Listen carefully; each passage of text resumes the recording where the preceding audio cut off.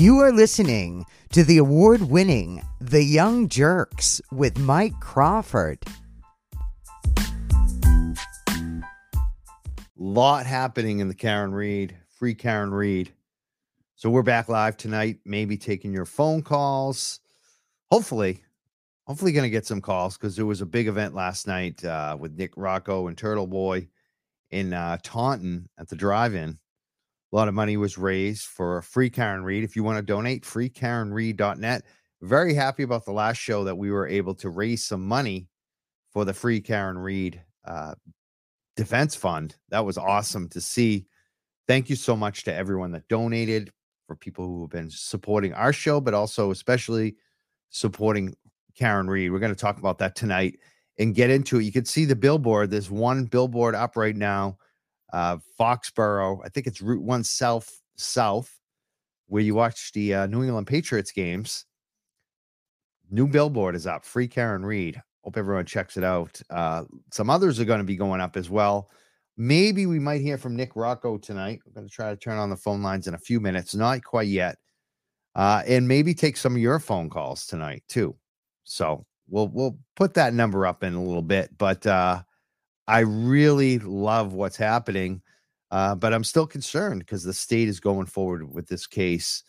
We're going to be playing some of the videos tonight. We're going to be talking all about it. Maybe we'll hear from some effing random citizens from Canton again. They are the best.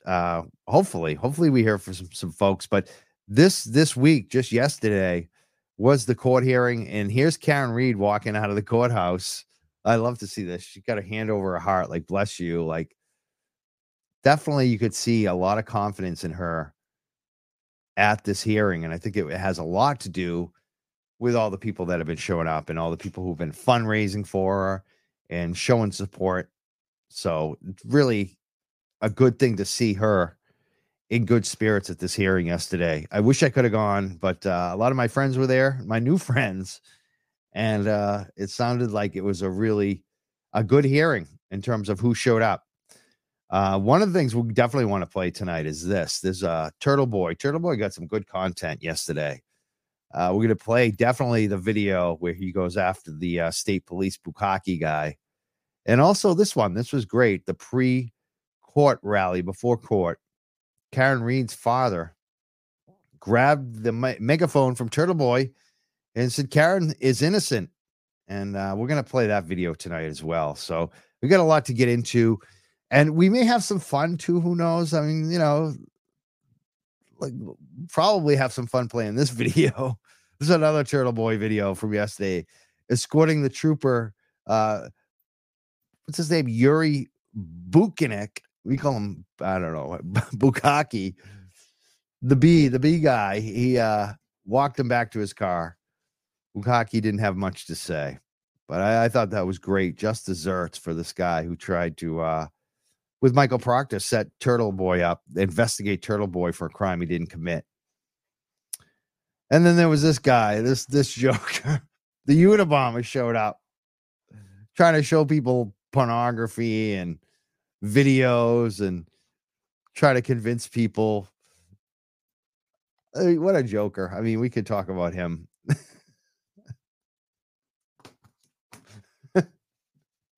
Oh man, we had some fun on Twitter. If you want to know about this creature, you can check out our Twitter at the Young Jerks. Ted Kaczynski.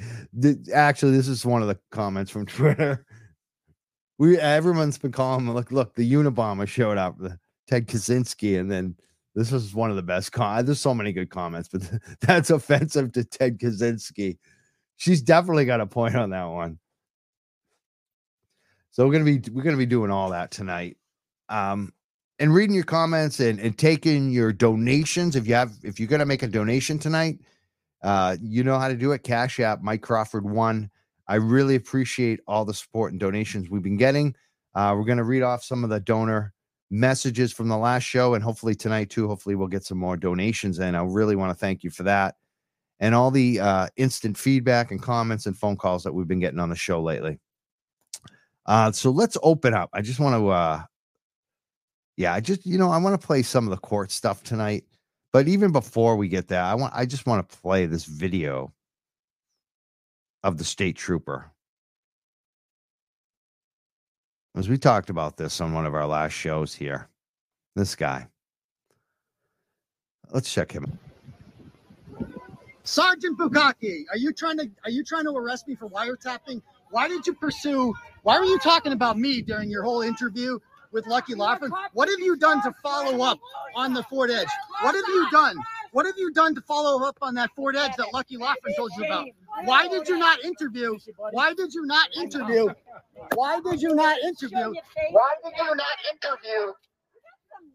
Laughlin? Why did you not interview Lucky Laughlin, sir, until August 10th? Are you ashamed, sir? I mean, is this why you went through the academy, to cover for punks like Michael Proctor? You're Michael Proctor's bitch. That's all you are, son. You're Michael Proctor's little bitch. You're a fucking pig. You're a disgrace. You're a fucking disgrace. And these two guys here, they know it. They're looking at you right now.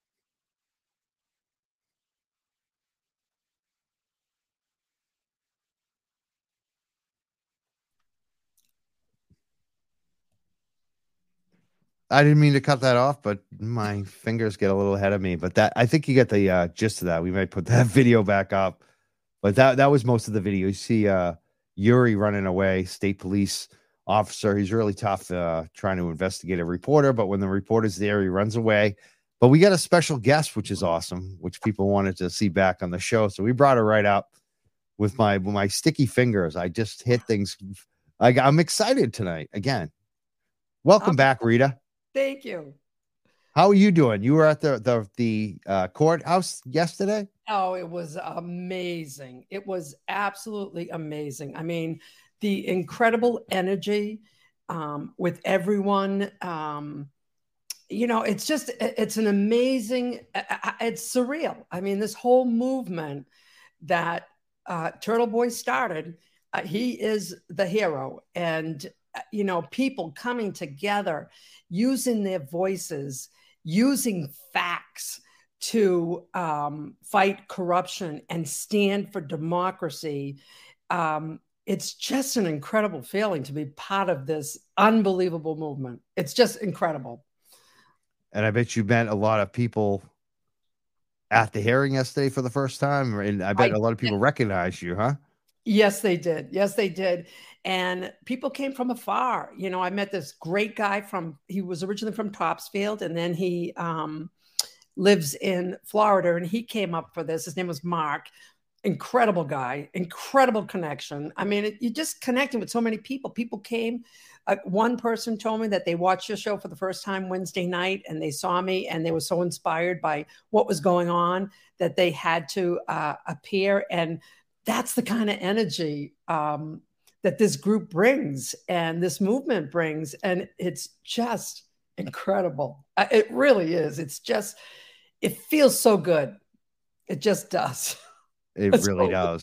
I actually met Mark too. He's a great guy. It's amazing how many people I'm meeting too as well. It's really something else. Oh, it is. And everybody's so positive, and it's the American way. We're doing it the American way. And it is just it is just amazing. It's just amazing. So that was Phil. I think Phil wanted to say hi. Phil, say hi. Hey, how you doing? We both have our both have our free Karen Reed. Yeah. I guess mine was in front of the Herald today. We were on the Herald. You were on the front page of the Herald? We were on the front page of the Herald. The Canton, is like at least 3 of us from Canton. We had no idea they were taking pictures. I mean, I saw the media there, but I really didn't think the media was there for us. I think they were there for, the prosecution. But I'm thrilled because my sign said, I think it said, give defense the, let the defense test the evidence. And then I said framed. And to me, that's a big part, 19 months and they're not turning over the evidence. Come on. Right. So there's been so many things like that. That sign got on the front page. So I know you had a gathering of Canton residents. How many did you know were there that, you were aware of in your little crew there from Canton? I would at least a half a dozen, and it's the core people. It was the core people, and you know, I mean, it's core people, and you know, we've become family. We've become family, and that's what Canton's all about. You know, what people are seeing is not Canton, and the camaraderie with people. It's just amazing. It's amazing. It is so American. I'm just so happy. I'm so happy. We've been posting some comments. I wanted to address a comment here too, which is kind of off topic. So I'm going to briefly, because I may get into it in the future. Yeah. And I'm kind of gagging myself on it. It's my regular coverage, but I have to say something since the comment came in. Kwamley said, speaking of sticky fingers, Shannon O'Brien suspended. He's talking about the cannabis control chair. I just want to say Shannon O'Brien's been on the show. Sticky fingers, I would say you're on the right track, but it's not Shannon. She's being pushed out for a reason. That's all I'm going to say. I'm going to say I support Shannon O'Brien 100%. She's the only one that's been supporting workers. She's the only one who was actually talking to so many of the genuine interest in the state for cannabis. So it's actually not her. It's who's pushing her out and why. That's what people should be asking. And if you care about workers, you should contact the treasurer right now and tell her that you want Shannon O'Brien to stay as the chair. She is an adult in that commission that is in shambles. And that's why I think that she's being pushed out. So I'm just going to make that brief statement tonight, as little. And I don't, haven't talked to her lately. Don't know what's going on, but so back to what's going on in Canton and Free Karen Reed. I think we got the Shannon O'Brien stuff out of the way. I don't know anything about the Shannon O'Brien. I've been so wrapped up in the story about it. They expect me to say something about it. So anyway, let's talk about more about Canton, because you said some of the core people were there. I know you guys are kind of organizing and doing some standouts and things like that. What? Yes. Organizing is going on. Yes. So I've only been able to attend one. But it's Carol, it's Trisha, it's Gail, it's Kevin, just to name a few, Eileen Rose, people excited for justice. And so what they did last week is they stood on the Neponset Street overpass where the cars were going for the football game. And Tom Brady's motorcade, I mean, they could speak better about it because I wasn't there. I just saw what they posted. But Tom Brady's motorcade went by. They got tremendous feedback from people driving by, honking horns. It's all to raise awareness. And people still aren't aware of this. And, I keep telling people every single day, you've got to do this. And you've got to share this. So, it's just, it's raising awareness. So they're going to do it again this Sunday. I'm hoping to participate. I think somebody had a sheet. It was huge. I saw the sign. And people just coming together to support truth and justice and democracy. And they're doing it in a positive, productive way. It's exhilarating. That's great. And that's Sunday. What do you know what time?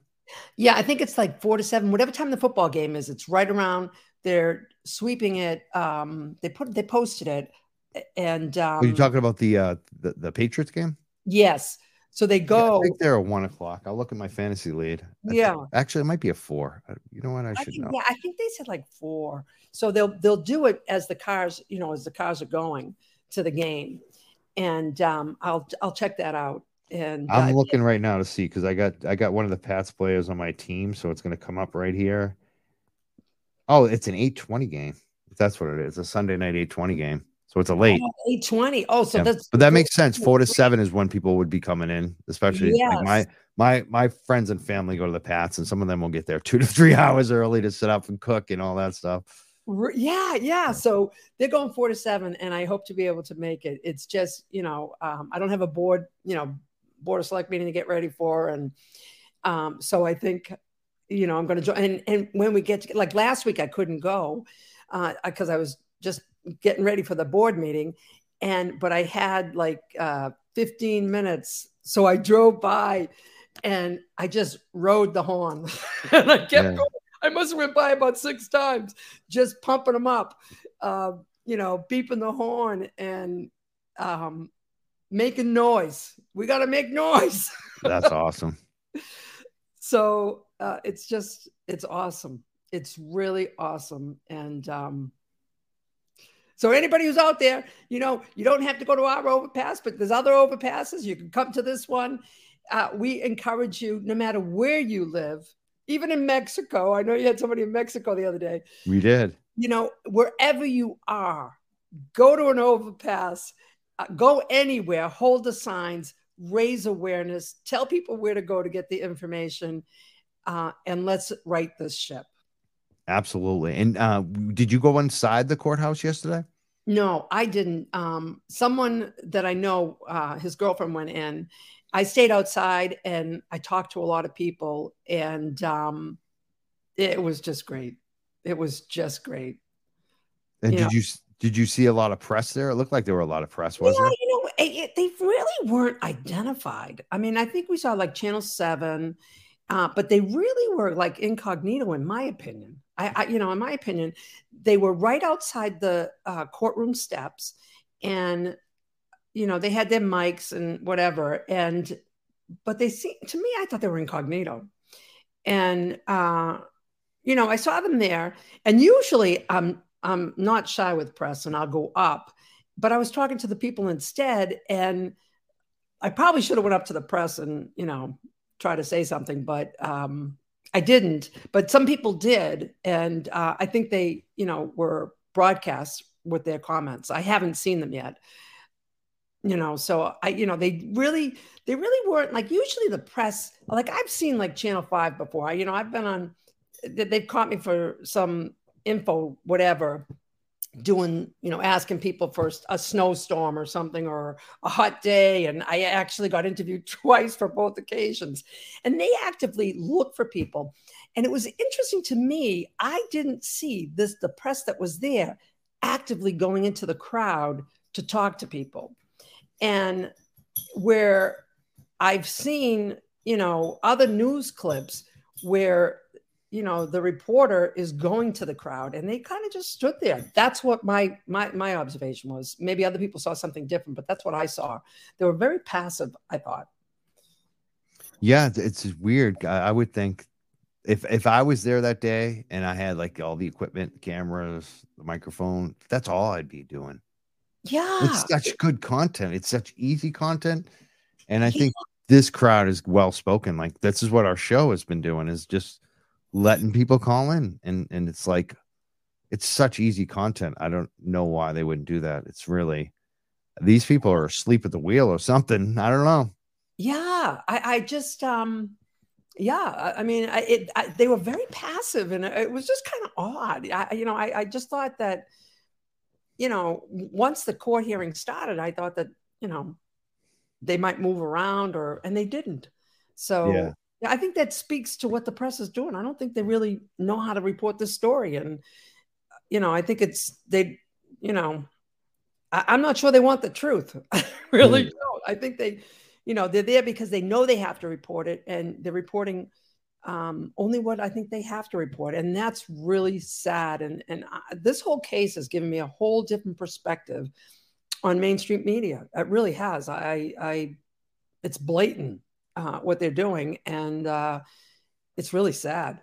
It's really sad. It's funny. The comments are divided between cover up, corruption in the press, and then other people like Laura says they're just lazy.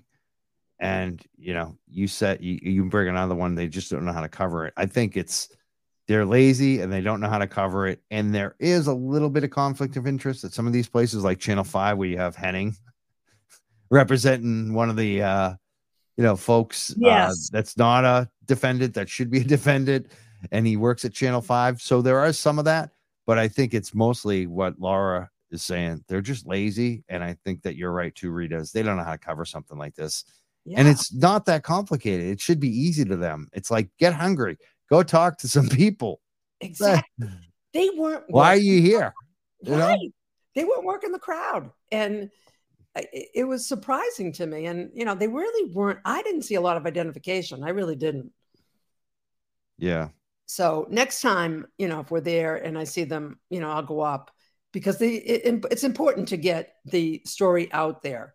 And, you know, it's important. So even if they're passive, well, I'll show them what a little aggression looks like. Yeah. And, you know, Jill wrote, I think there's some credence to this too. And I think this is so stupid that they think like this. Jill had a good comment. She says, because they are so late to the game. You could say that about the young jerks, you know, and the fact is it's never too late. Like if you jump in and cover a story all out. And I think that's where the big media is making the local media is so often over and over. No matter if it's Turtle Boy or Kirk Minihane or little me, right? Because I've broken stories. And this year, like they actually, for me, they finally freaking put my name out there. Like they couldn't ignore the story I broke with Lorna McMurray dying. But so often I feel like they're like, we can't cover Turtle Boy. We don't want to give him credit. So we're not going to cover it. And it's just, it ruins their credibility. And you wonder why we don't trust the mainstream media. The mainstream media should jump all over this and make this story their own. It's stupid that they don't. 100%. And they're hurting their own credibility because by not covering it, I'm saying, what am I watching them for anymore? So any mainstream media that is watching this show, if you don't get on board, you're going to lose viewership. And that's when you're going to hurt. And this is the truth. So they're only hurting their own credibility by not covering it. That's exactly it. It's so stupid. It really is. It you know, the truth is going to come out, and just pretending that it's not reality is not going to make it go away. It will not go away. We are not going away. We're just going to stay on this until we get results. Until we get, you know, Karen Read could be anybody. Exactly. Anybody. Someone made a comment, weird that Howie Carr hasn't, only Grace. Well, I mean, Grace is part of the network. So, I mean, it's kind of how he has. I don't know. Maybe Howie's not covering those types of local stories anymore. Yeah, I don't know. I've never listened to Howie. I don't know. I kind of wish I could say the same thing, but. Yeah. I don't know how. I get Howie though, because I kind of like Howie in a way, even though I hate him. Oh, really? Yeah. He could be entertaining, but he's also like wicked boomerish. It just is he? He is very talented, but I think his coverage has just gone to like the Trumpism bullshit, like completely. Like I think, back in the day, I think his best stuff was when he would expose some political corruption every once in a while, local stuff. Really? But I don't think he really does that anymore. Wow. Because that's what, you know, we need to, you know, I think there's good and bad everywhere. And we're seeing the bad of the worst.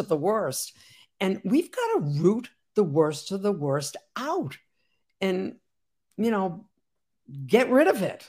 You know, people that are corrupt like this, get rid of them and make sure that we have good law enforcement. We have good government.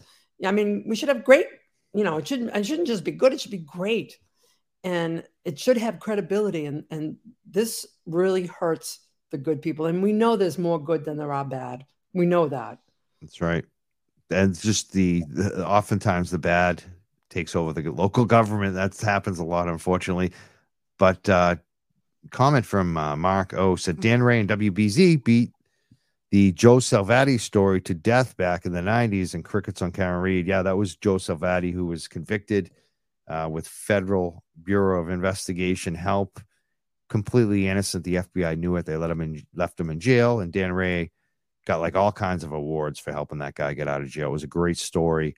I brought up that Dan Ray's brother worked for the state police. He was like a state, you know, big time guy, state cop, and retired from the state police, and maybe that's why he didn't want to cover it. And then I think his daughter got up on Facebook and said, that's not true. My father, it's funny because I think that the brother Dan Ray actually agrees with us. I think he's part of the Free Karen Read movement. Maybe. I don't think he's come out all the way, but it seemed like maybe they get it. But why? I don't know why Dan Ray hasn't covered. You think this would be a Dan Ray story? I don't know. I'm still wondering. Yeah. So I have to admit, I don't know who Dan Ray is. Yeah, he used to be a big TV reporter. He has a show on WBZ. It's the biggest talk, not talk. It's more of a news radio during the day, and then they have talk radio at night. Oh, I see. And he's the host. He's Dan Ray at night from like I don't know, 8 to midnight. I've been on it once before. He's got a lot of listeners. He's kind of right, but he's not like totally like far right. Yeah. Someone, Nick said Ted Daniels, Fox 25 was threatened. I don't know if that's true.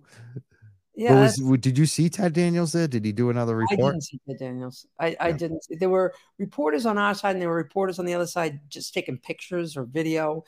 There were drones flying around, a couple of drones. But I didn't, no, the reporters were just kind of clustered. They were clustered. They didn't move. Yeah. So I didn't recognize any of them. Do you want to watch some of this court stuff with us? Sure. Yeah, I didn't see the inside of the court, so I'd love to. All right. Did you see when Turtle Boy talked to, when Karen Reed's father spoke? I did. As a matter of fact, I gave Karen Reed's father a hug and he gave me a kiss. And it was so incredible. And I said, we've got her. We've got Karen. And, we've got her. People seem to go crazy. Pretty they've very much embraced him, didn't they? Oh, he is such a classy guy. The whole family. I mean, what they're going through has got to be horrendous. And to see the support that they're getting, they are so appreciative. And, the nicest people. And you just tell by the way they present themselves. Awesome. Let's play. I'm going to play some of the little bit of the video of him. This is justice, sir. Push that button. Yeah, just talk right into it. This is for Karen and for all of you. Good morning. Good morning. Good morning. Good morning. Aiden, help him. I'm the proud father of Karen Reed.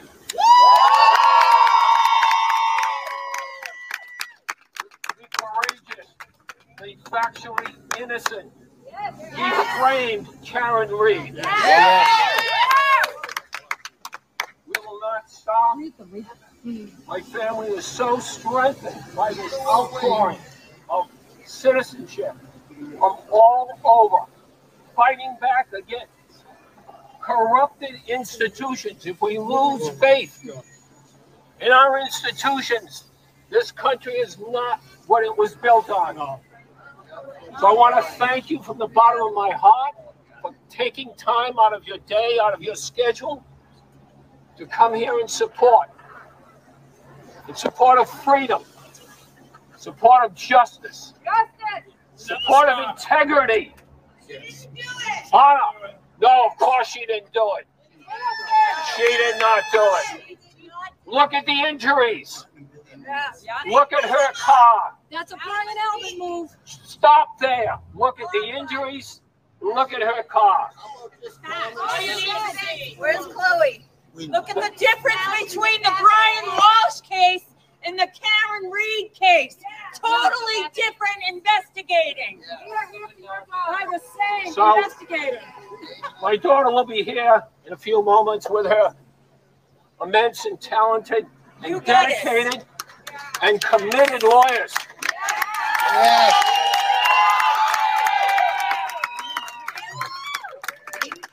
Lawyers who are Thank you. smart as hell. We'll get this thing unveiled. Thank you so much again. Thank you from the bottom of my heart. Thank you, Mr. Reed. Yes. Oh, Kelly Reed, how are you? Nice to meet you in person. Karen's cousin. Karen has such great family. They have such great family. Her brother, her cousins, her uncles, her aunts, her parents, they're all here for every court hearing. And as you just heard from Mr. Reed, from Bill Reed, right? Just look at the body, folks. All you got to do is look at the body of John O'Keefe to know that Lexus did not do that. That John O'Keefe was beaten. That was pretty damn amazing. Amazing. It was just amazing. It really, to be there, to be part of that. It's just surreal. It really is. It's just, it's hard to put into words. It really is. It's just amazing. You know what's so funny is I got aggravated by those ladies yelling over Karen's dad, but I totally relate to it. Yeah. Because I host a show and sometimes I talk over people when I get excited. And that's all they were doing. They were excited. They were like, oh my God. Blah, blah, blah, blah. Yeah. They're passionate. Yeah. They're passionate about having her, these charges dropped and the real people, brought to trial. And yeah, you heard passion.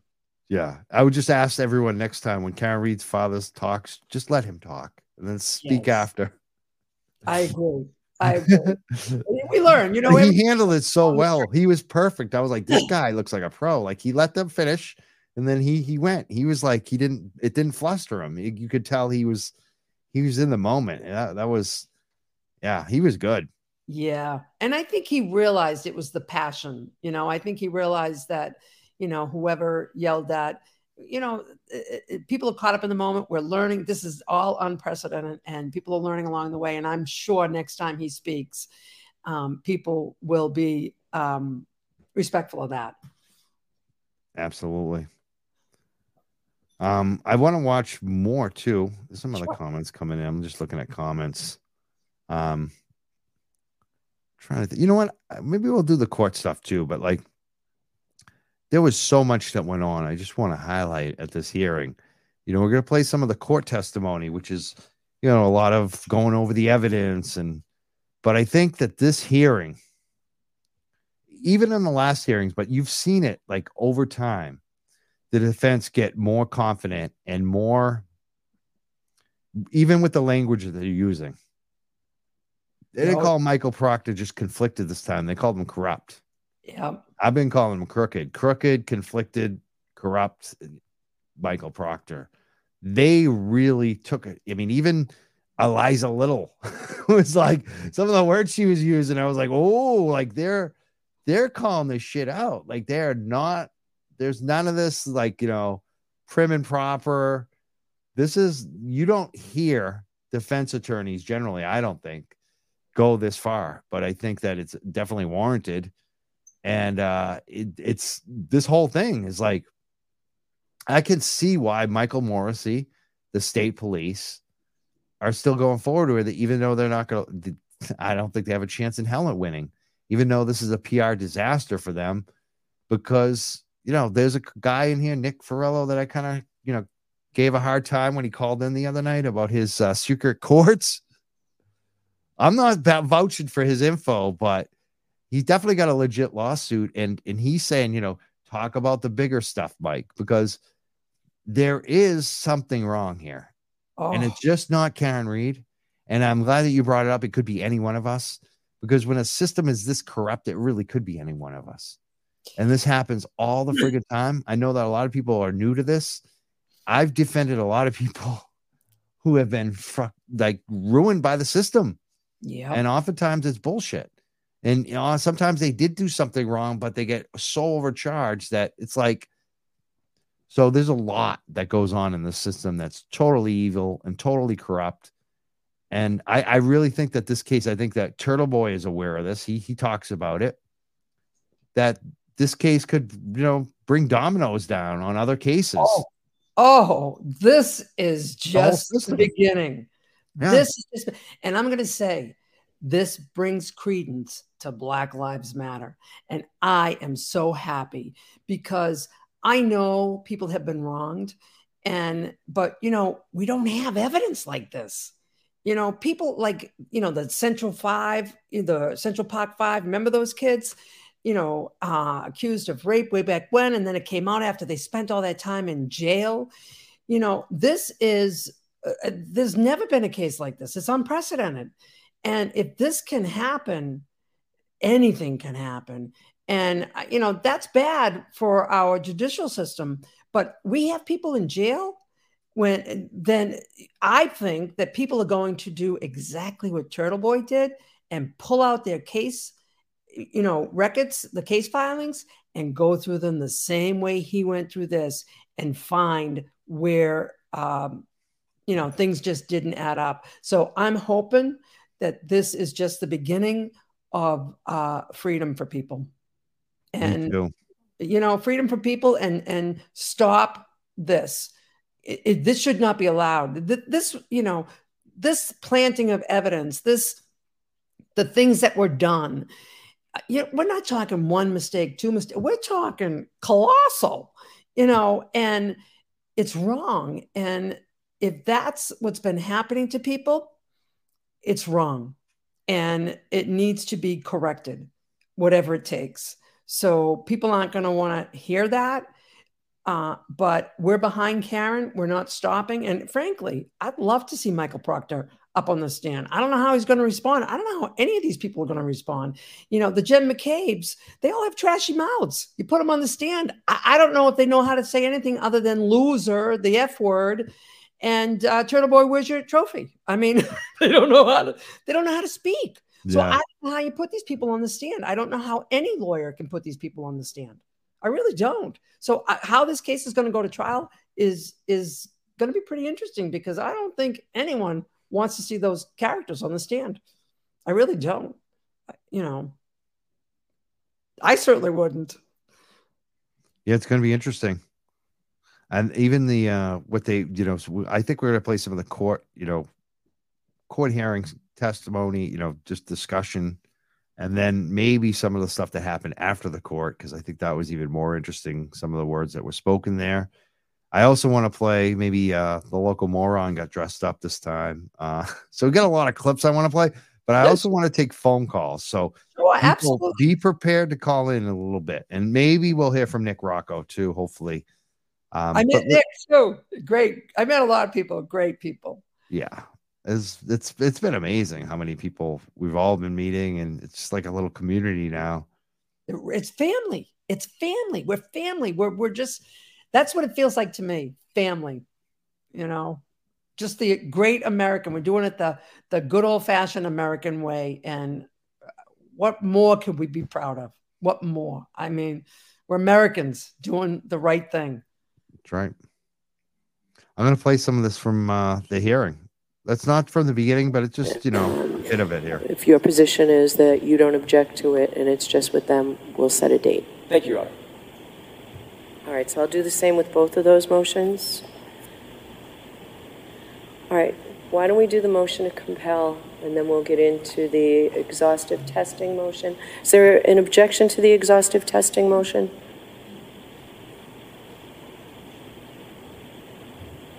At this point, Your Honor, there is. Okay, so we'll hear the motion. Technical reasons, but we'll do the motion to compel first. Thank you. And so when this motion was first filed, and I do appreciate, Ms. Little, that you did get it to me in a timely manner after the last hearing. I do appreciate that. And I appreciate the detail of it. So then we have the Commonwealth's response that then maybe limits some of what you have there. And then I've got your response to the Commonwealth's opposition. So I think that's where we have you focus. But has that changed at all since you filed this? I received additional statements of compliance by the Commonwealth. I will address those today, Your Honor. There's 5 sort of outstanding categories of evidence that we still have not received. I did receive a packet of information today, but I'll go through that for the court. Okay, go ahead. So let's do what you address in your reply. Thank you, Your Honor. It has now been a year and a half since Ms. Reed was arraigned in Norfolk Superior Court.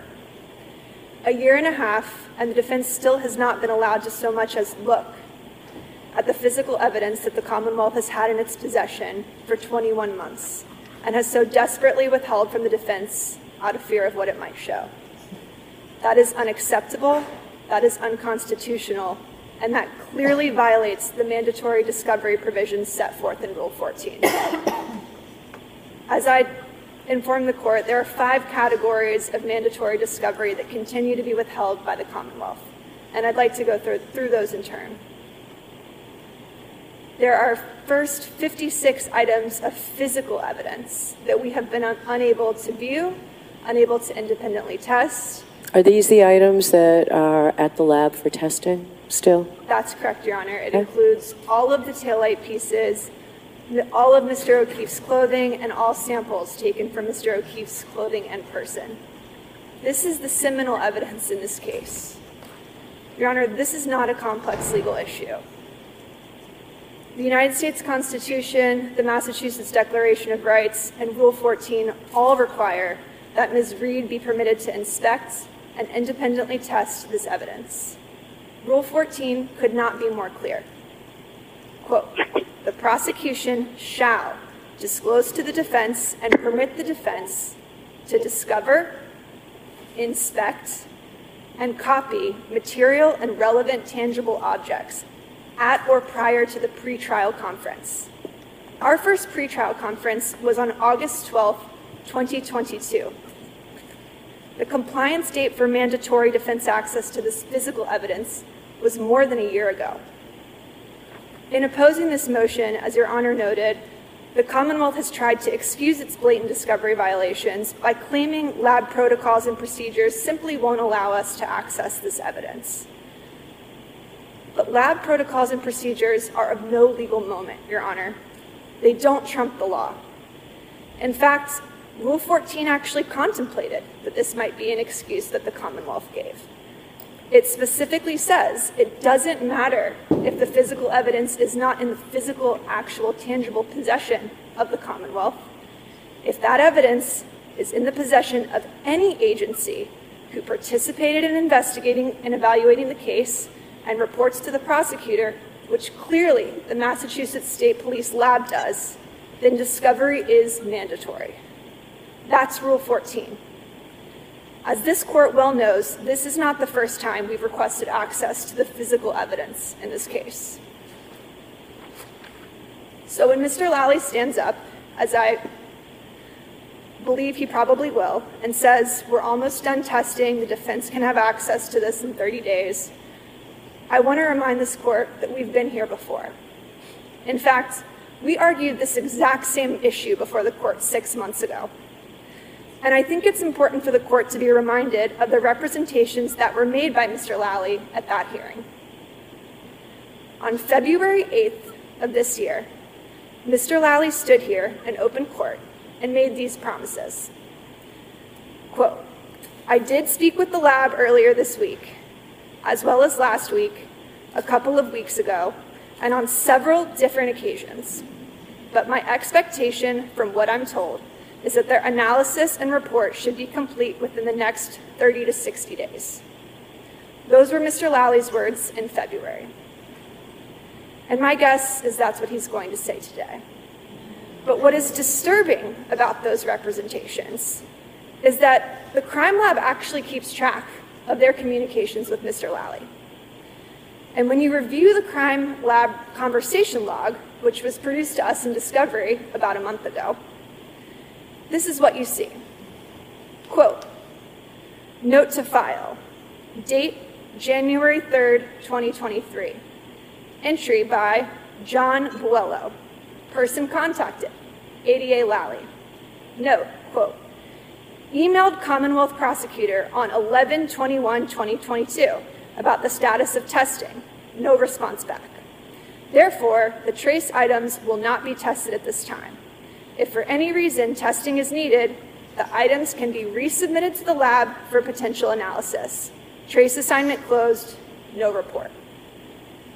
And what you also see is that between January 3rd, 2023, which is the date of that entry, and the date the Massachusetts State Police Lab apparently closed this case, and February 8th, which is the date that Mr. Lally stood here in court and made those representations that he was so desperately trying to expedite testing, there is not a single record of communication between Mr. Lally and the lab that's contained in that conversation log. That's not Mr. Lally's hands being tied by lab protocols and lab procedures. In fact, the assignment was closed because he failed to answer his emails. That is deception, Your Honor. So when the Commonwealth stands up and says that the defense can have access to the physical evidence in 30 or 60 days, that's not good enough. We need court intervention.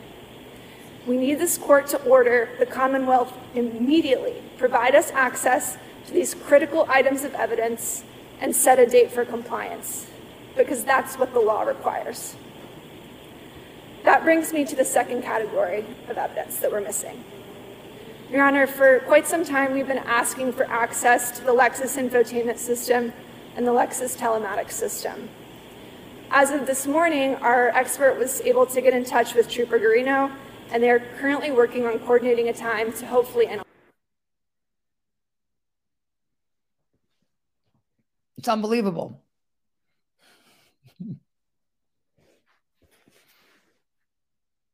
Wait, you're muted. I can't hear you. Well, thank you. I'm doing that thing. I'm laughing without telling you why. Thank you so much. I couldn't let this go because she's now moving on to Trooper Garino, whatever his name is.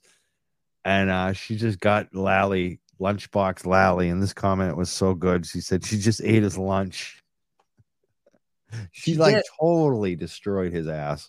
Totally destroyed his credibility. Totally. And we got some comments here. Lally, dude, you got to go. I don't think he's got to go. I think he's so bad he should stay. He's like, I feel bad for him in a way. I mean, yeah. I mean, he's going up there lying all the time. It's like, really? Don't you care about your credibility? I mean, what do you think he does at night to decompress from all this? Or he stabs his arms or something? Like, what's he doing? He's smoking weed, drinking, beats his dog. There's got to be something. Because I tell you, he's under a lot of pressure right now. Oh, he's under a lot of pressure. But, to get up there he sounds like a defense attorney. You expect defense. You don't expect prosecutors to do this. And that's what's outrageous to me. I mean, you just don't expect it. Prosecutors are held to higher standards. They are not supposed to do this. They're supposed to have the truth, seek the truth. They're not supposed to, dodge the evidence and lie in court. They're not supposed to do that. And so it puts a stain on the judicial system. I don't know if these people realize it or not. They think it. I don't know. Maybe they think it's going to go away. It's not going to go away. Not going away. The longer this case goes on, the worse it looks. Someone said he cries in a pillow. That's probably what he does. He probably cries in a pillow every night. Yeah, I don't know. There's no. I don't know. I don't know how you get up there and knowingly deceive people. I don't know how you do that. Not in a prosecutor's role. I just don't know how you do that. It really hurts us as a country. So let's hear some more from Eliza Little. She's great. She really did kill it this time. Oh, she did. That evidence. I'm hopeful that the Commonwealth will be forthcoming and allow us to obtain our own analysis. If there are any issues, we will plan to file a proposed protocol for the examination of that evidence with the court, but I'm hopeful it won't come to that.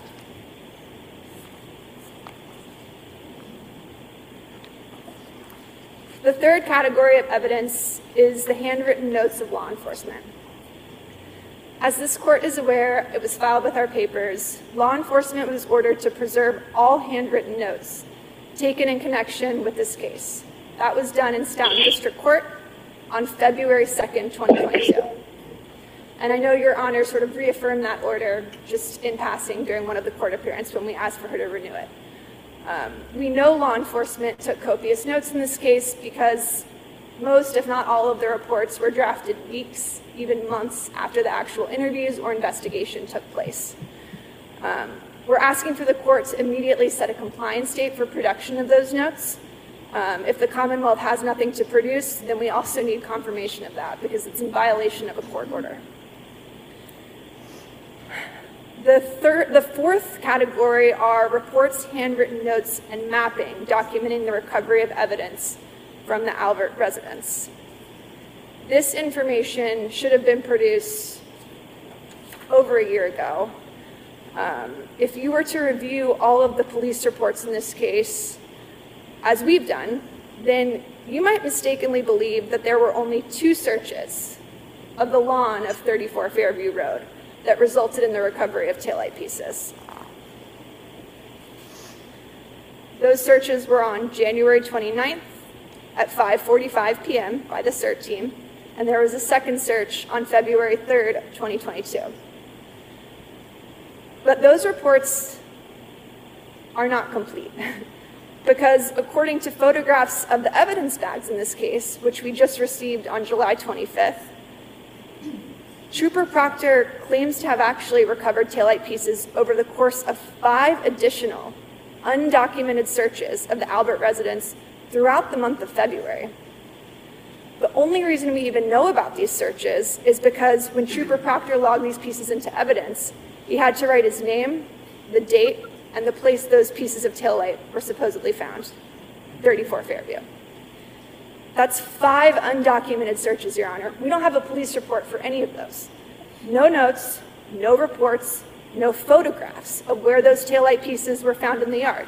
No memorialization of the individuals who called Trooper Proctor to the scene. That is not acceptable. If this information exists, we're entitled to it. We need a short compliance date for the production of these notes and reports so that we can at least attempt to prevent further fabrication of evidence. The 5th category of evidence, Your Honor, is the raw data associated with the CERT team search on January 29th at 5:45 p.m. We received a disc this morning from Mr. Lally. I obviously have not had a chance to review that yet, so I don't know what's actually contained on it. This has become somewhat of a pattern in this case. So I'm hopeful that everything's on there, but I'm not able to guarantee that for the court. He also indicated that there are additional materials that are forthcoming. Obviously, we haven't received those yet. I'm asking the court to set a compliance date to make sure that we actually get the information that we've requested. Okay, thank you. Mr. Lally? Your Honor, I'm not quite done. Oh, you said there were 5. I was going to have a conclusion if I Okay. finish addressing the court. Thank Sure. you. Your Honor, we are entitled to this discovery and we need compliance deadlines. Ms. Reed has a constitutional right to a speedy trial and to prepare and present her defense. The law is clear that Ms. Reed was supposed to have access to all of the requested information in August of last year. Respectfully, Your Honor, we're asking you to please enforce these rules and get Ms. Reed the discovery that she's entitled to. Thank you. Thank you. Kamal? Yes, Your Honor. Most of what I believe was just addressed was dealt with in the Commonwealth's response. Sure, he's speaking in a microphone right in front of him, but if you can't hear him, can you go over to the podium, please? That's fine.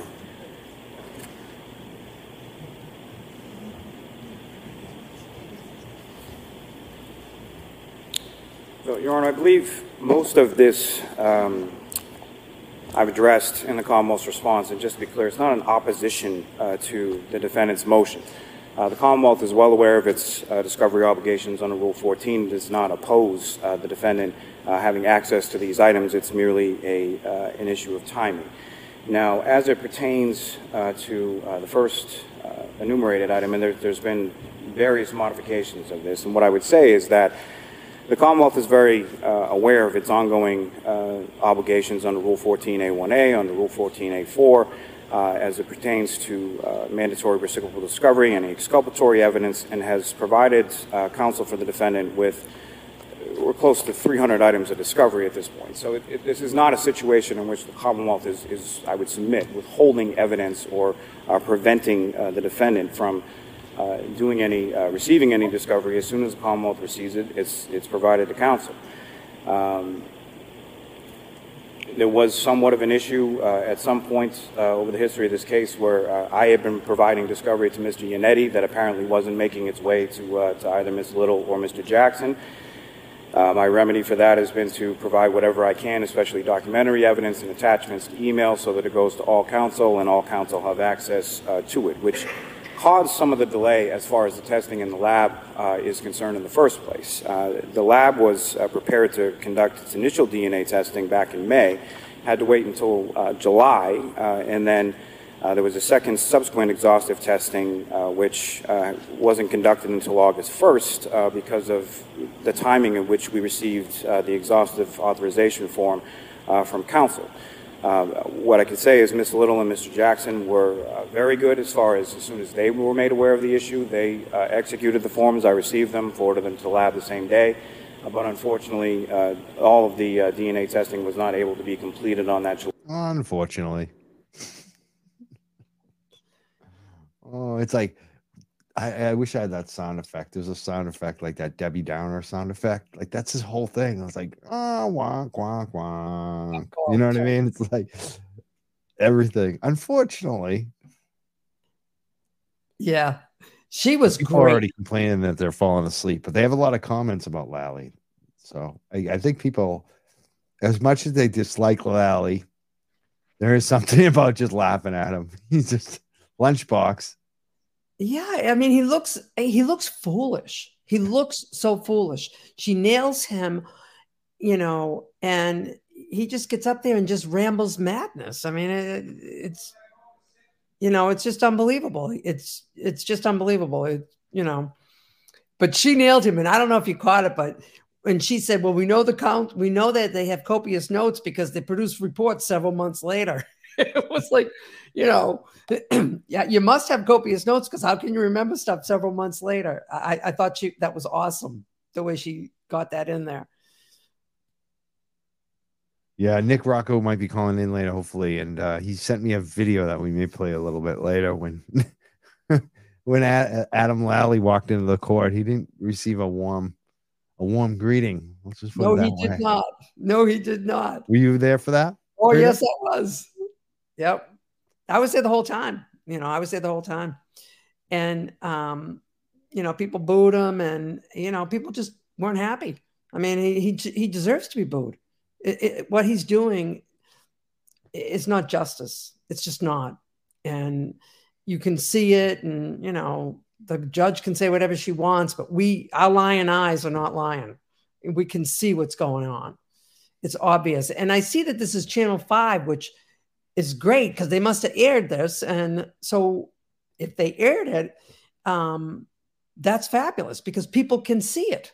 They can make their own opinions. I mean, you listen to Eliza and she's pretty specific in what she says.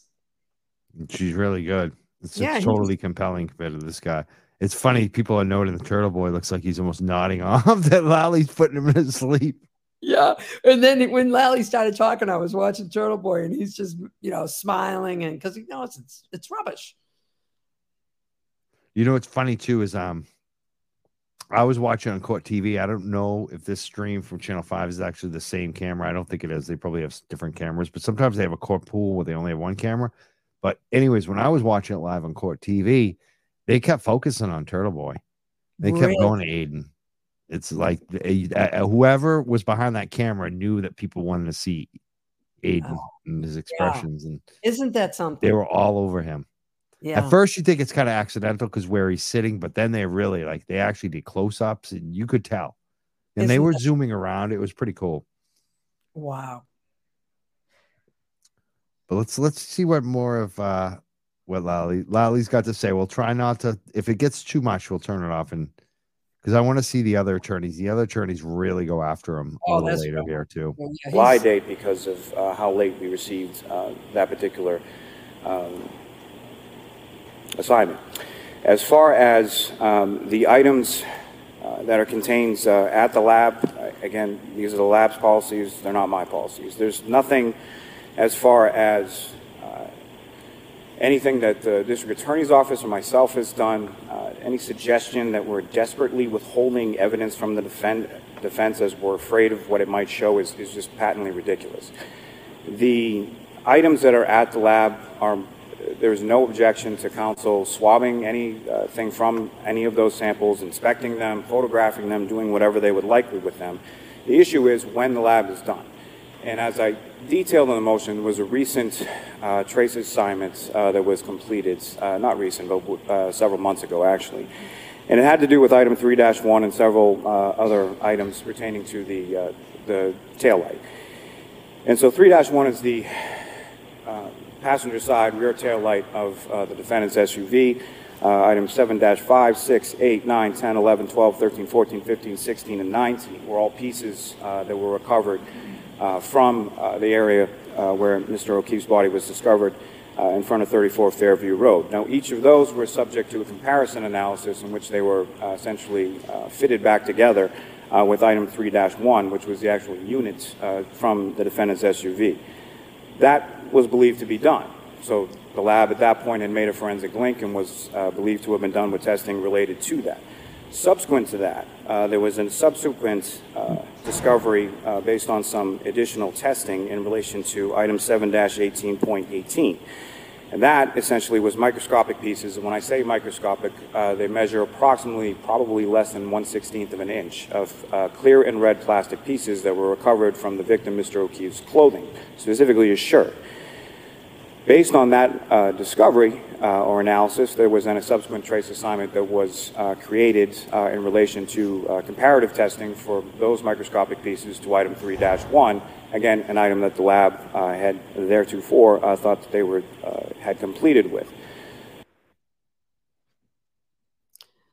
There's also an ongoing trace assignment for comparative purposes to some glass that was recovered from the rear bumper of the defendant's vehicle, comparing it to pieces of what they describe in the lab notes as a cocktail glass that's found on the ground near Mr. O'Keefe and near Mr. O'Keefe's shoe. Of note, what I would say is that Mr. O'Keefe is observed leaving the Waterfall Bar last time that he's on video, carrying a short cocktail glass in his right hand as he's leaving from that facility. So that trace assignment is open. The DNA results from the July testing has been completed and provided to counsel. The DNA testing results from the August 1st testing, my understanding, should be completed. And again, these are not promises that I make. These are estimations based on what the lab can tell me as far as their expectation of when items will be completed. But the DNA testing, I anticipate, should be completed on or around September 26th. Those two trace assignments should be completed sometime in the last week of October. And there is additional DNA testing that has just been scheduled to be undergone shortly.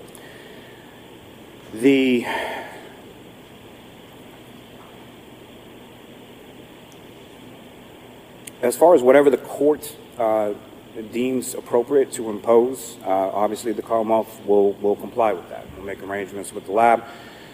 They do not allow outside personnel into the lab, so it'll be a situation where obviously items that are currently undergoing testing are not going to be taken back from the lab, but if there are any items that have no forensic value left to the lab, once this sort of round of testing is completed, we will certainly pick those items up and make them available for counsel.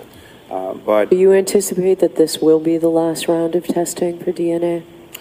I anticipate it will, but at the same time, it depends on what the other testing shows. So it's typically what the lab is going to do is they're going to test until they get a forensic link, or either they do or they don't. But basically, so without knowing what the results of the testing that's just undergone, is just about to be undergone, or is undergoing currently, I can't speak as to what those results would be, and therefore I can't speak to whether or not there would be any need for additional testing. Okay.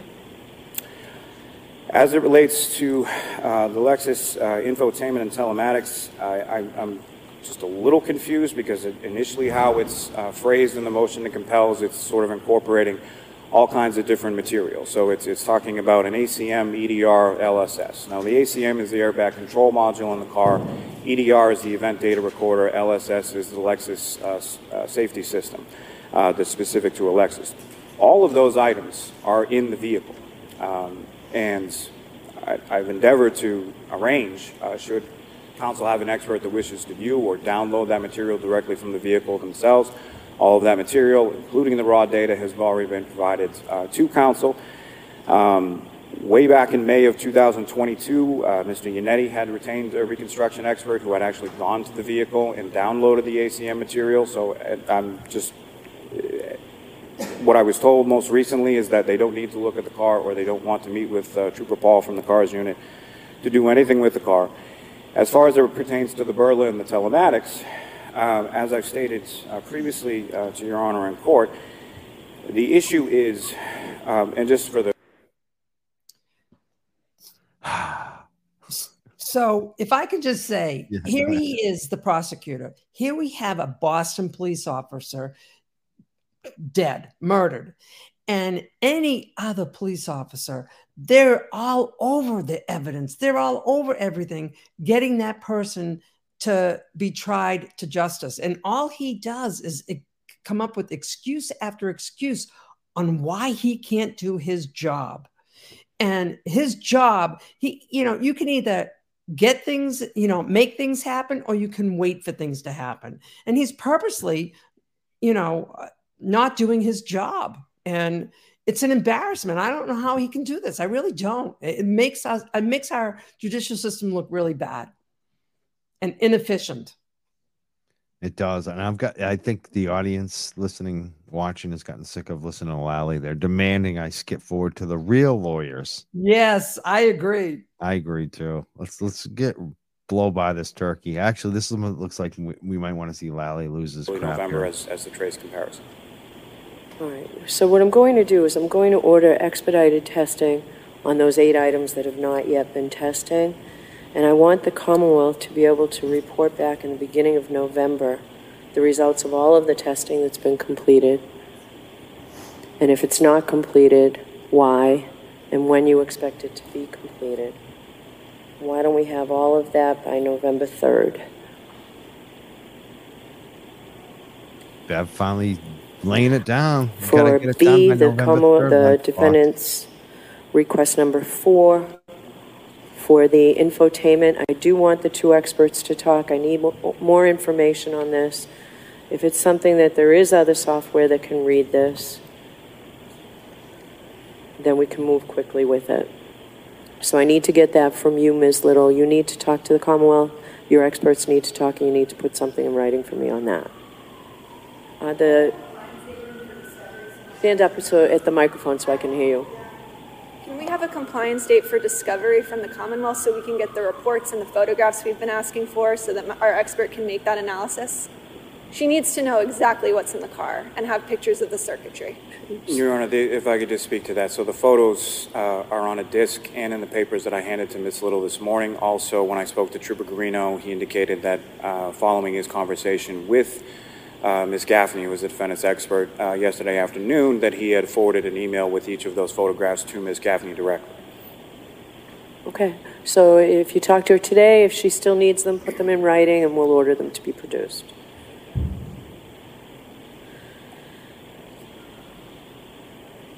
All right, so the request D, is the Office of the Medical Examiner, is that all taken care of, the original death certificate? You didn't raise that this morning, Ms. Little? Yes, Your Honor. Okay, so request number 5 is all set? Yes, Your Honor. Okay. So regarding the request for all of those notes, a 2-week date. So let's get that by the 29th of September.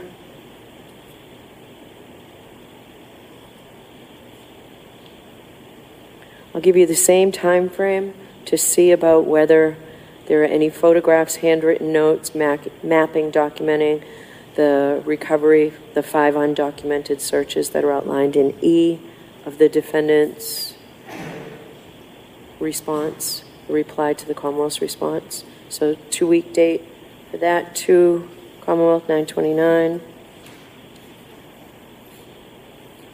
The Commonwealth says that there is no raw data with the CERT team or no notes. Why don't you just tie up all loose ends and put that in writing, Mr. Lally, by 9/29? Yes, Your Honor. Okay. Thank you, Your Honor. Okay. That was the whole purpose of today's hearing, was to be able to do that. So at least we've got that done. Now we move on to the Commonwealth's motion for an order regarding expedited testing. And the Commonwealth has asked me, I believe, to impound the results here, Mr. Lally?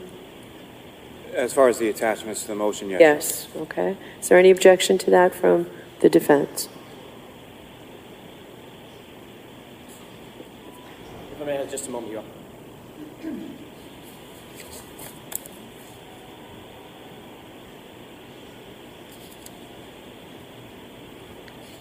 Your Honor, I'm sorry. Did you say expedited testing, or were you referring to exhaustive testing? Is that what you're asking? Exhaustive testing, the Commonwealth's motion. I'll let you address that. So, okay. Your Honor, there is an objection. Okay, so let me hear the Commonwealth then on the Fine. motion, then I'll hear your That's fine. objections. My question was simply on the impounding of the attachments. There's an objection to the impounding of the attachments? No. Okay, that was that question. I'll let you be heard on the motion, Mr. Jackson, but I'll hear from the Commonwealth first. And Mr. Clerk, the results that are attached here, Commonwealth satisfied me that they qualify for impoundment, and I will impound them. Yes, Your Honor. Duration of trial. Yes, I'll put that in here. All right. Mr. Lally, I'll hear you on the exhaustive testing motion. Yes, Your Honor. So, very simply put, Yes, Your Honor, we're skipping them. Is in fact a human hair. Human hair. Wait, let's get to the. There we go. STR. Let's get to the real lawyers. This was the testing is exhaustive. Is in fact a human hair. They've gone so far as to suggest the relevance of that item is it's not just a human hair, it's John O'Keefe's hair, which would establish some sort of physical evidence that my client is, it inculpates my client. Except when we demanded that the hair be tested under the watchful eye of one of our own experts, which we had not had the advantage of doing at any time prior, it turns out that it wasn't a human hair. On August 25th, 2023, there was DNA testing done on 3-6.1, and the analysis resulted in, quote, no human DNA detected. STR analysis not performed. I'm holding the DNA results. So after a year and a half, some 19 months or so, of saying this was a human hair on the back of that bumper, turns out it's not a hair. And DNA testing indicated it was not a hair. And now the Commonwealth seems to be in some sort of triage mode to try to figure out how they made a mistake. And the mistake is, actually, I question whether or not it was a mistake, because you can make a mistake once. I don't know that you can do it 4 separate times. In 4 different filings before this court, 4 separate times after August 25th, after they had this document in their hand, which the highlighted portion says, no human DNA detected, they filed motions with the following phraseology. Quote, the hair has been forensically confirmed to be a human hair, end quote. Not once, not twice, 4 separate times, and the last time was just this past week when they filed something in front of the Court of Appeal with that exact same phrase. The hair has been forensically confirmed to be a human hair. Your Honor, at some point, that's not a mistake. That's a deception. That's a knowing fabrication. That's a lie. And I don't use that word lightly. I'd love to consider this conduct feckless and irresponsible, but it's not.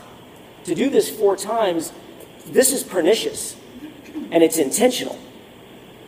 So when the Commonwealth comes to us at the 11th hour and says, oh my goodness, hang on a second, let's all take a time out. We want to destroy the very item that we've been trading on falsely for 18 months to do mitochondrial DNA testing, which, as Mr. Lally indicates, he's smart enough to know. The lab is smart enough to know that's completely destructive testing. That will be exhausted, it's gone after the mitochondrial DNA is done. I expect that Mr. Lally will say something along the lines of, well, we were just trading on the idea that Maureen Hartnett at our crime lab microscopically confirmed that it was a human hair. And she did. What's the problem with that? She failed her proficiency exam the month before she did the examination. on the exact same issue, and it's not like a generalized proficiency exam, it's a proficiency exam dedicated or focused on whether or not she can microscopically determine a human hair. And she failed that. So they have Maureen Hartnett saying it's a human hair. She's not even qualified to say it. Then they go back and DNA test it. It comes back not to be a human hair. Then they say we want to destroy it. My position is it should not be destructively tested, certainly not by the Commonwealth. I understand, I know the Bodie outfit in Virginia, the third-party outfit. They've got a good reputation. However, before anybody gets their hands on that hair, I don't even know if it is a hair, quite frankly. Before they get their hands on that item and destroy it, I would ask that that item be made available to us. This protocol is undertaken all the time throughout the country. Have it sent to an expert of our choosing, and we have one in mind, out of Chicago, probably the most well-reputed microscopic analysis shop in the entire country. We'll have them employed to look at it microscopically, make their own determinations. At that point, Mr. Lally, myself, we can agree, if in fact the results are satisfactory, to have it exhaustively tested, but certainly not now. Not after this, as I said, tortured history of this item. Okay. So am I going to hear from Mr. Lally or Ms. McLaughlin, who wrote the... Mr. Lally, I'll hear from you.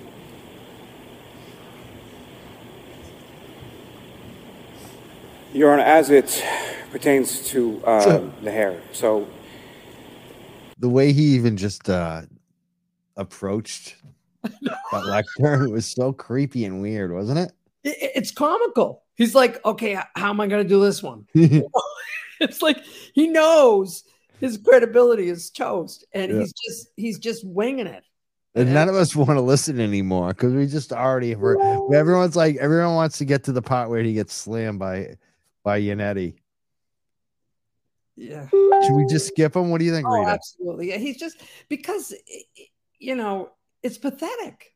It's pathetic. It's pathetic. Somebody comments are coming in. He looks defeated. He looks feeble. Big sigh. I love that one. Big sigh. A lot of big sighs from Bev and Lally. Somebody said skip it. Skip him. We don't want to give him any more. It's torturous. Really. Yeah, like a balloon that's been tied. He looks like he just got beat up in the bathroom, Jim Carrey style. Seriously. He just one lie after another. And, I can't wait for that, microscopic piece of tail light that they found on John's clothing. It's going to turn out to be a fiber. Maybe a Coke bottle. Yeah, something like ridiculous, Somebody said like Charlie Brown. Yeah, like Charlie Brown kicking the football. He's trying to kick the football one more time. Lucy's holding the ball. Exactly what it looks like. Oh my God. Somebody says he's got to be thinking F my life. Yeah. He's like, this isn't worth it. 120 grand a year, whatever he's getting paid. Yeah. How many more years till I get my pension? Exactly. Right. Look at him. Oh my God. I'm trying to skip ahead. Let's get to let's get, we might have to listen to a couple seconds because I don't want to miss you. Did they give you a timeline as to how quickly that could occur?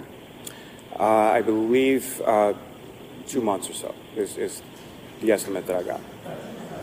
All right. I'll hear you now, Mr. Jackson.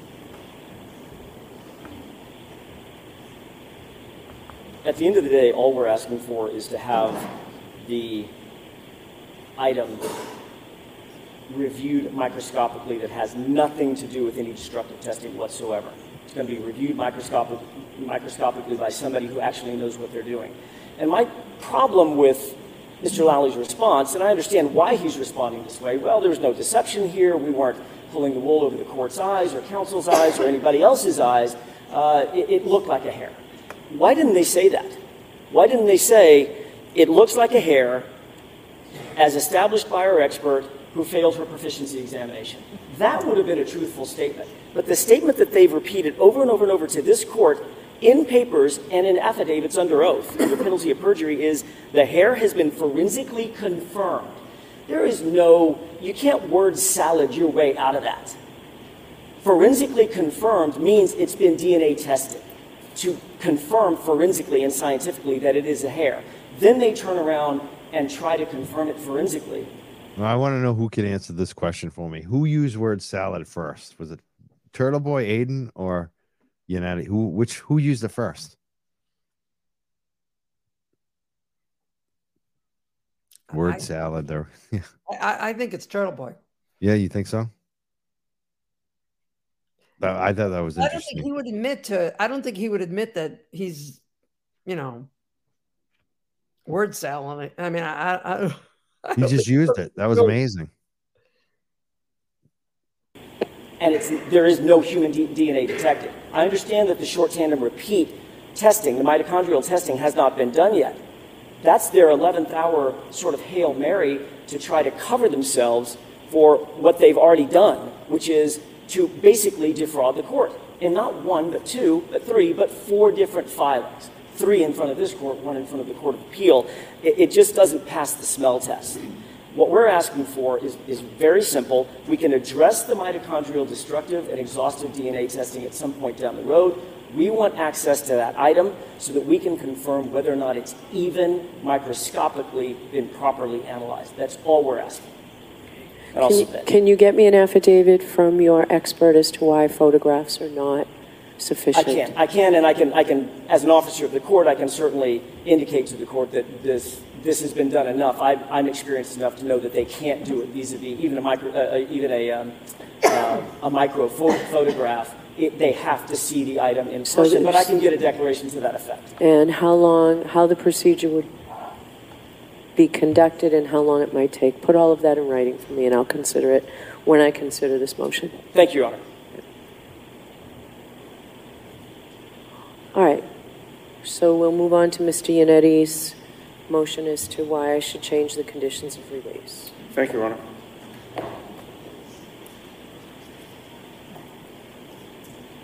May it please the court, I appreciate the opportunity to be heard.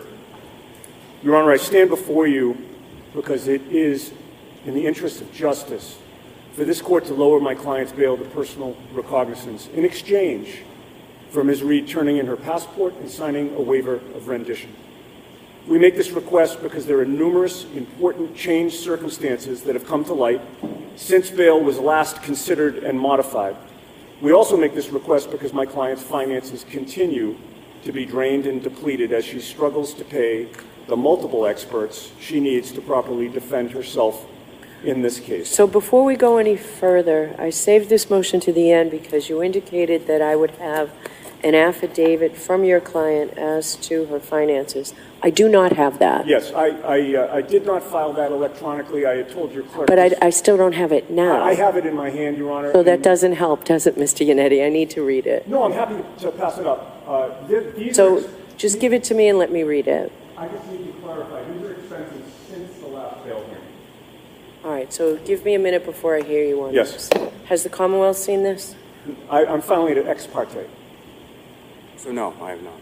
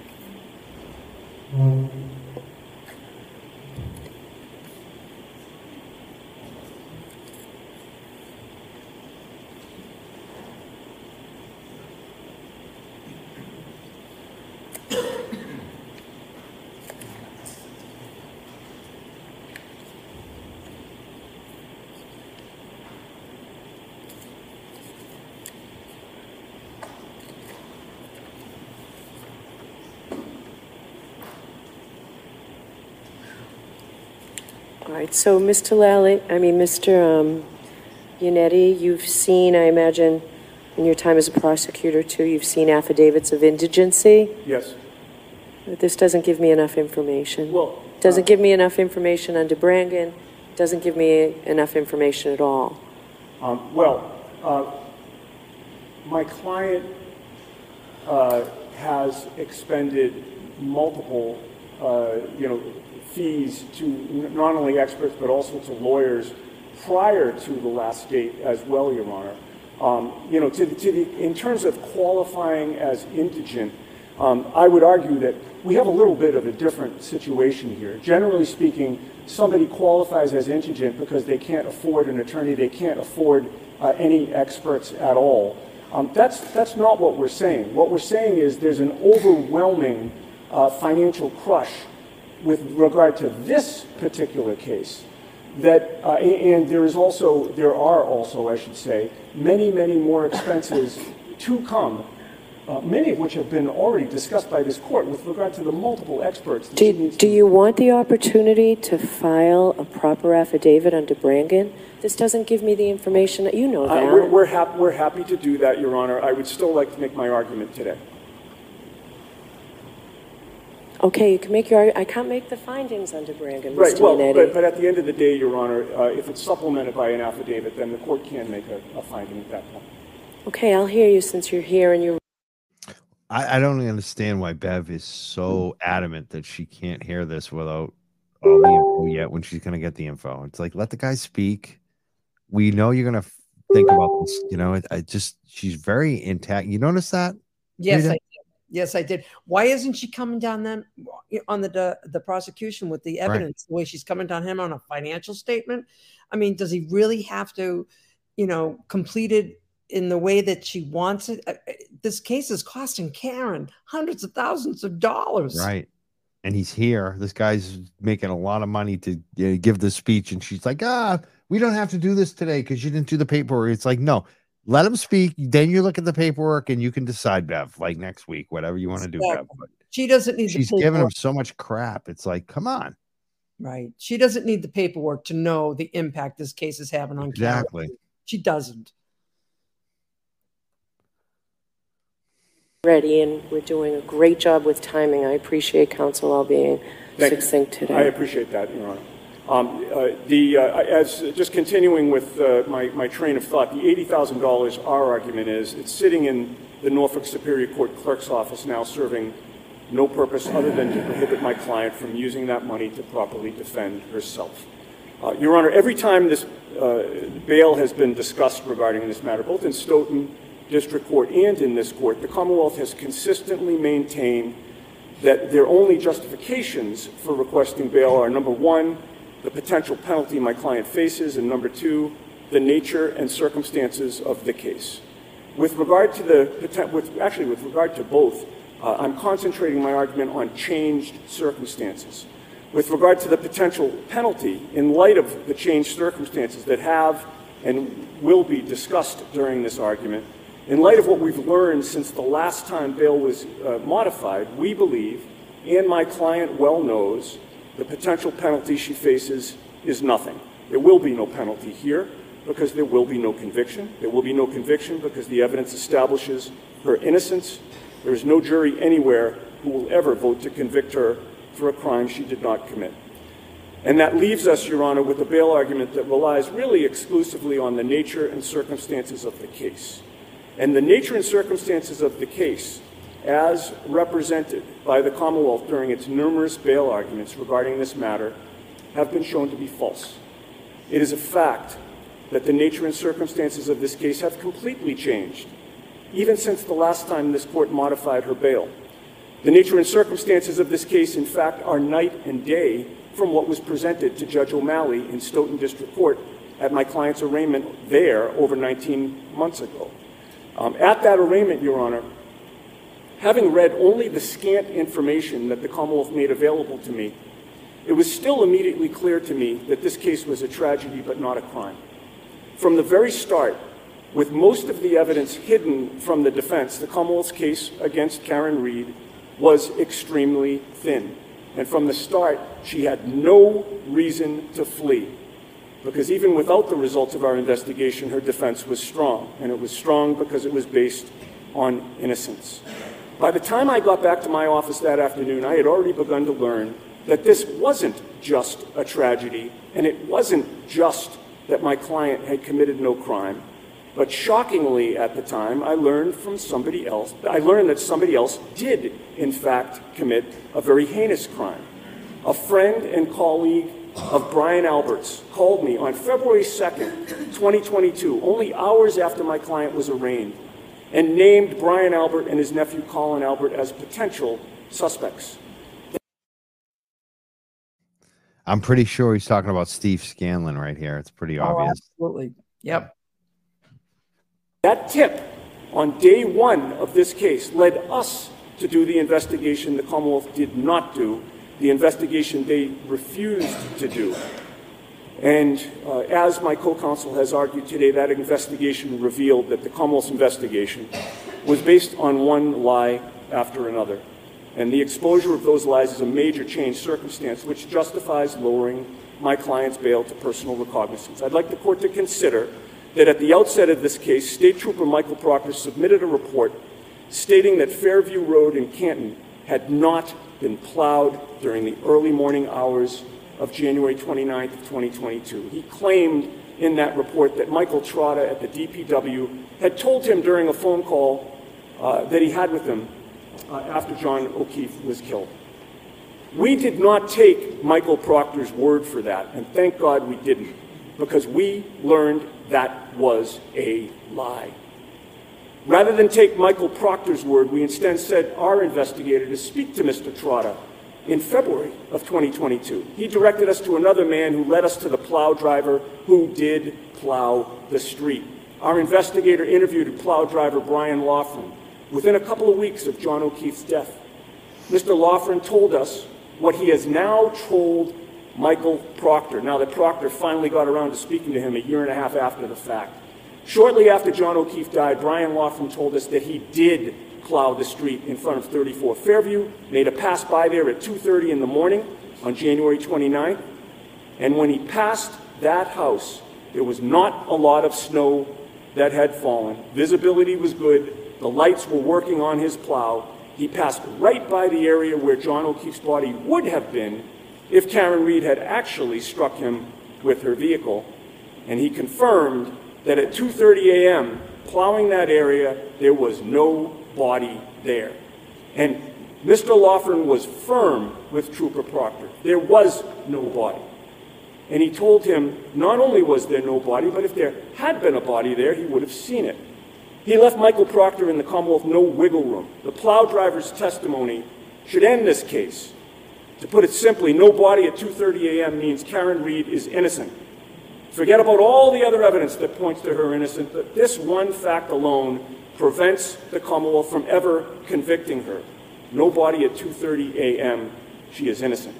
But, Your Honor, it's not just that he saw no body at 2:30 a.m. After that, he saw a Ford Edge parked right in the area where John O'Keefe's body was later found.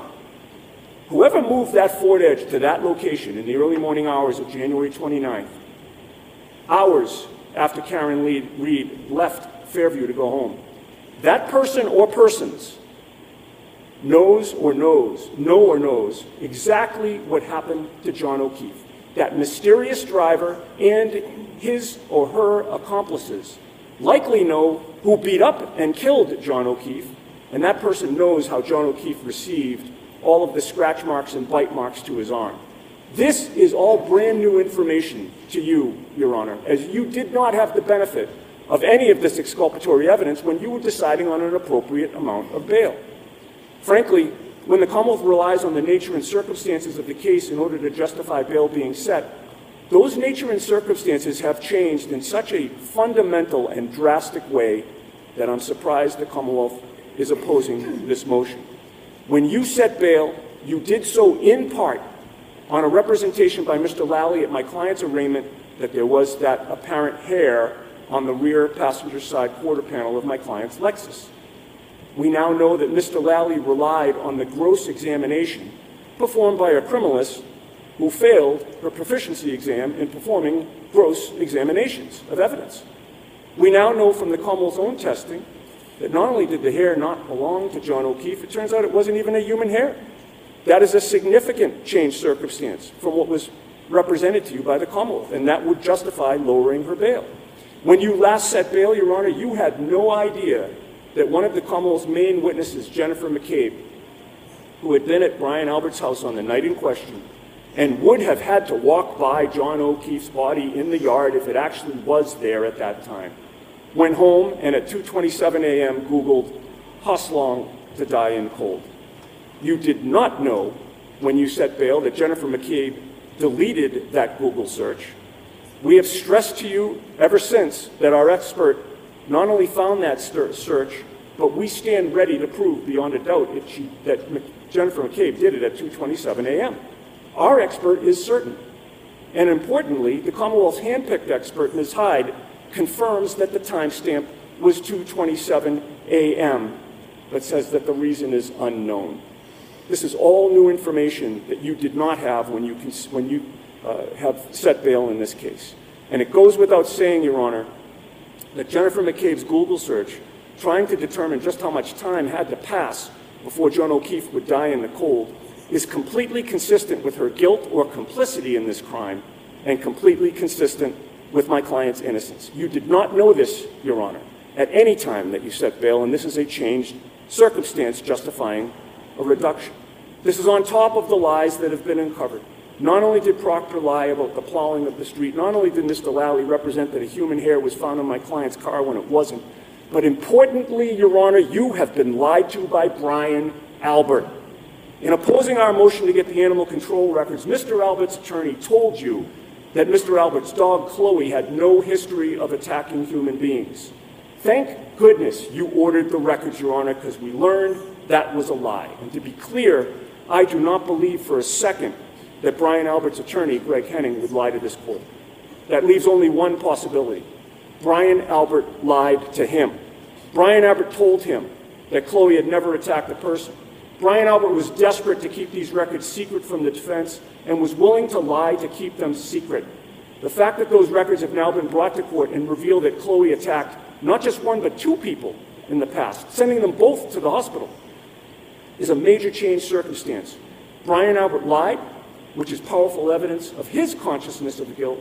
You should have been able to consider that before you set bail in this case, that information was kept from you. It is now yet another change circumstance that justifies the lowering of Ms. Reed's bail. Now, I expect that the Commonwealth will argue 2 points in opposing this motion, both from lab reports. One, that John O'Keefe's DNA was found on my client's Lexus, and two, that there were microscopic pieces of taillights supposedly found on his clothing. Both of these arguments are red herrings. Regarding his DNA being found on the vehicle, our response is, of course it was found on the vehicle. It would have been shocking if John O'Keefe's DNA were not all over that vehicle, on every part of both the outside and the inside of the vehicle. He was in the vehicle that night, shortly before he was killed. He was around the outside of the vehicle several times that day and night. That vehicle was parked at his house for months. He lived with the owner of that vehicle. It's completely unsurprising that his DNA is on it. That finding does not undercut the new and powerful exculpatory evidence of no body being found in the yard at 2:30 a.m., a Ford Edge being near the yard where the body was later found after 2:30 a.m., Jennifer McCabe Googling how long to die in cold at 2:27 a.m., and then 3 minutes later, Brian Loughran driving by 34 Fairview and confirming no body there. Regarding the tiny pieces of taillight, for those to have any evidentiary value, you have to trust the person who had custody of John O'Keefe's clothing before it was sent to the lab. So, Ms. Little, I'm not looking at any, if you show them to the audience before you show them to me, I'm not going to look at them. Okay, please put that down. Mr. Yannetti, do you have chalks for your bail argument? Please put that down. Do you have chalks for your bail argument? I have one chalk that I was intending to show the court at the appropriate time. I don't need to see a chalk, Mr. Yannetti. You didn't give me sufficient evidence under Commonwealth versus Brangan. So I will hear you because you want to make this statement. So go ahead, but no chalks. You're right. Just so we're clear, it's not just her financial status that justifies reducing the bail. The thrust of my argument is all with regard to changed circumstances. I understand that, so I'm going to let you continue. But a very important piece of this is missing. So go ahead with your argument. No chalks, please. Yeah. And obviously my argument is, leaving the financial issues aside, the bail should be lowered based on my argument here today that I'm making to this court. I had just stated, Your Honor, that in order for that, the microscopic supposed pieces of taillight to have any evidentiary value, you have to trust who had custody of them, which means that you have to trust Michael Proctor. And I question, how on earth can anyone trust Michael Proctor? I've previously referred to him as being conflicted, which is certainly true, but it actually does not go far enough to describe what he has done in this case just by taking the case. The more appropriate word to describe him is corrupt. Only a corrupt state trooper would agree to investigate a murder case in which a body was found in the yard of a family friend. Only a corrupt state trooper would keep his ties to that family friend hidden. Only a corrupt state trooper would refuse to go inside the home, which featured the body of a dead police officer on its lawn. Only a corrupt state trooper would write in his report that a street had not been plowed when it had. It was the corrupt Michael Proctor who took custody of John O'Keefe's clothing, and that clothing was not submitted to the lab until several weeks after Michael Proctor seized it. You, I believe, have seen the chalk, Your Honor. That chalk shows that Michael Proctor is at the hospital. John O'Keefe's body is on a hospital bed. You see Michael Proctor's feet, and at the bottom of his feet, you see a pile of John O'Keefe's clothing, unattended, sloppily thrown on the floor. That's the care with which Michael Proctor treated what they now claim is important evidence. And that clothing was not submitted to the lab, Your Honor, until after Michael Proctor had seized my client's Lexus, and therefore seized pieces of the taillight. And you should consider how he treated the evidence afterward as well, in terms of not sending it to the lab until March of 2022. He had it for weeks. Michael Proctor's mother has described the Albert family as the Proctor's second family. Michael Proctor told witnesses who showed up to testify before the grand jury that Brian Albert is the salt of the earth. Michael Proctor's wife has posted about how much they love Colin Albert. The Proctors have constantly been photographed with the Alberts going back over a decade. We've shown that Michael Proctor's in a wedding party with Colin Albert. Colin Albert was the ring bearer at Michael Proctor's sister's wedding. It's so clear that Michael Proctor was both conflicted and corrupt. He had every reason to sprinkle tiny pieces of taillight that he had seized into the clothing that he alone took, so that the lab would later find it weeks later, and sure enough, they did.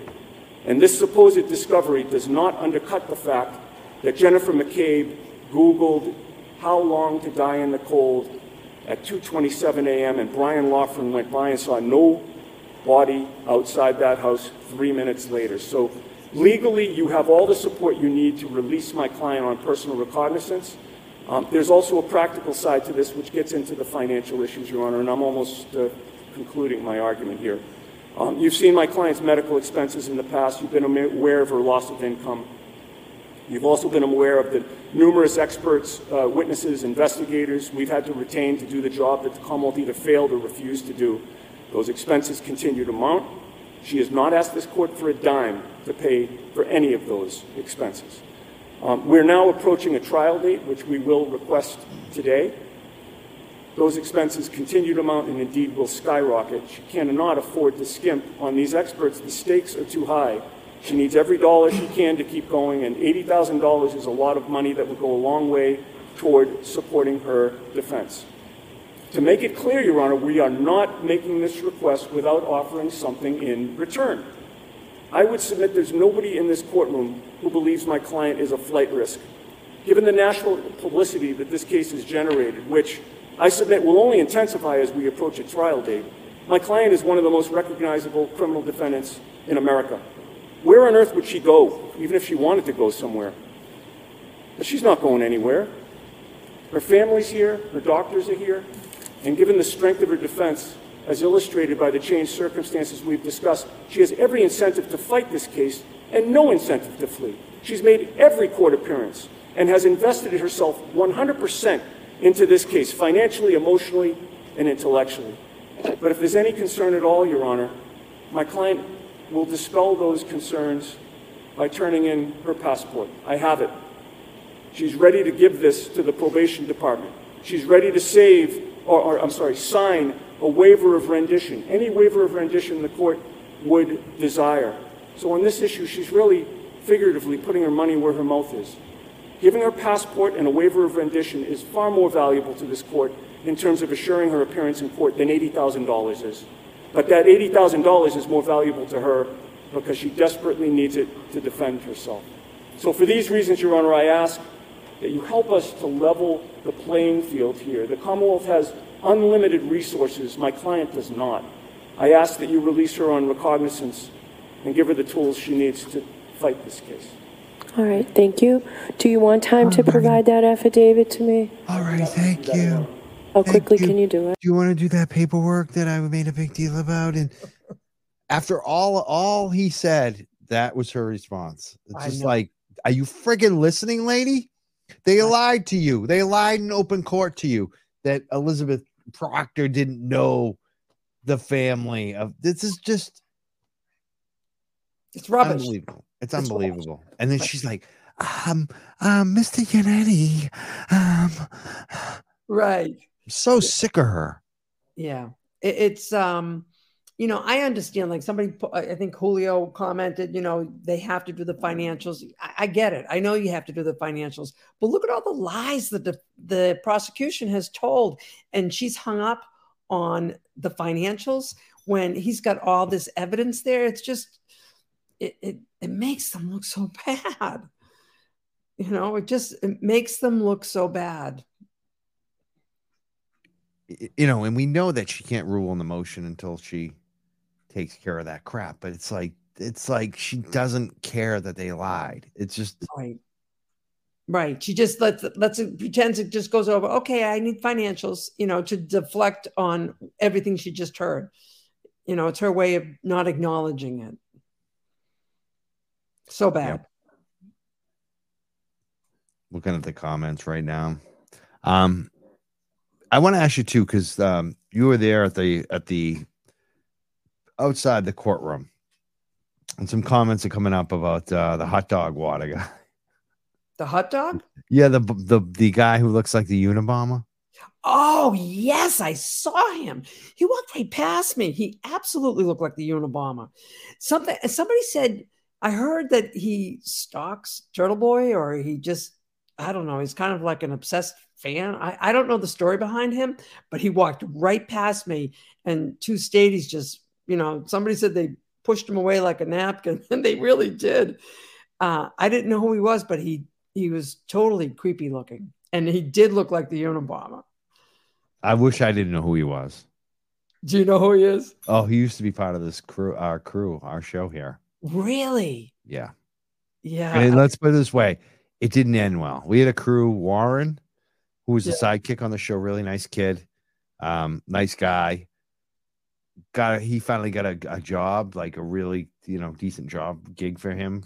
Yeah. That he was qualified for, uniquely qualified for. And this guy got him fired. Oh. Lauren was on the show, probably her like not best time in her life. Honestly, she had just gotten out of prison for drugs.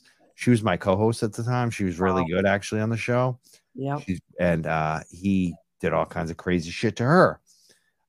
Myself, obviously, he did crazy shit to. Our producer, who's like the sweetest like he even fucked with him. Like everybody on our show, he fucked with. And wow. And he wonders why he got fired. Like he blames it on me, of course, but this guy is just unhinged. And did you smell his breath?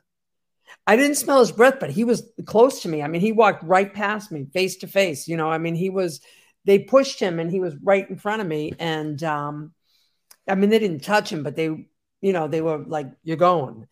And he was creepy. He was very creepy. Something wasn't right with him. Yeah, definitely not. Yeah. Didn't look like he was having a good time there.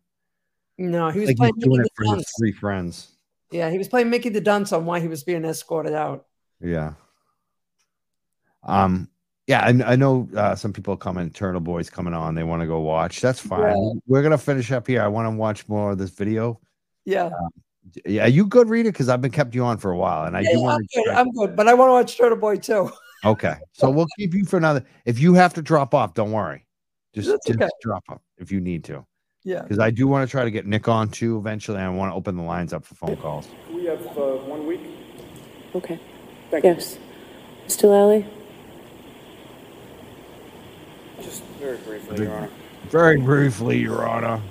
No thanks, buddy. Hearing? I've already made a fool out of myself enough tonight. You know? Yeah, right? I mean, Yeah. it's so awful. Terrible. It's terrible. What I do want to do right now is I want to open it up for phone calls. Sure. I'm try to get the phone line set up because I know people have wanted to talk to Rita too. So let's try to do that right now. I'm going to Rita, is there anything that you want to share with us while I'm setting that up that we haven't talked about tonight? I mean, not that I can think of. It's just, you know, I just really want people to spread the word and get people raise awareness on this, you know, and get out on the streets if you can and peacefully protest and hold signs. And we got to raise more awareness as much as we can. Absolutely. And we are taking phone calls right now. We got the phone line here, 978-560-3155. If you want to call in right now, call in before Turtle Boy starts. Yeah. We still got a lot of listeners here. 978-560-3155. And hopefully Nick Rocco will call in too. I'm expecting a call from him. If he's not getting ready, maybe he's doing something with Turtle Boy tonight too. We want to hear about the fundraising, how it went last night. Did you go to that party too, Rita? I didn't go, but I watched it, and it looked like it was a lot of fun. It looked, you know, he did a fabulous job. He did a fabulous job answering the questions. You know, he just I can't say enough about him. I really can't. I really can't. It's just he really is incredible. Yeah. Very well done. Yeah, very well done. And you know, I hope he does that again, because the spirit and, you know, it brings so many people together for so many, all the right reasons. And it's just an incredible feeling. It really is. It really is. Speaking of bringing people together, I want to show something that Nick Rocco actually sent me, if I can get it up here. I think I got it. Yeah, oh, here we go. This is going to be fun. Who's bringing people together besides Riccio?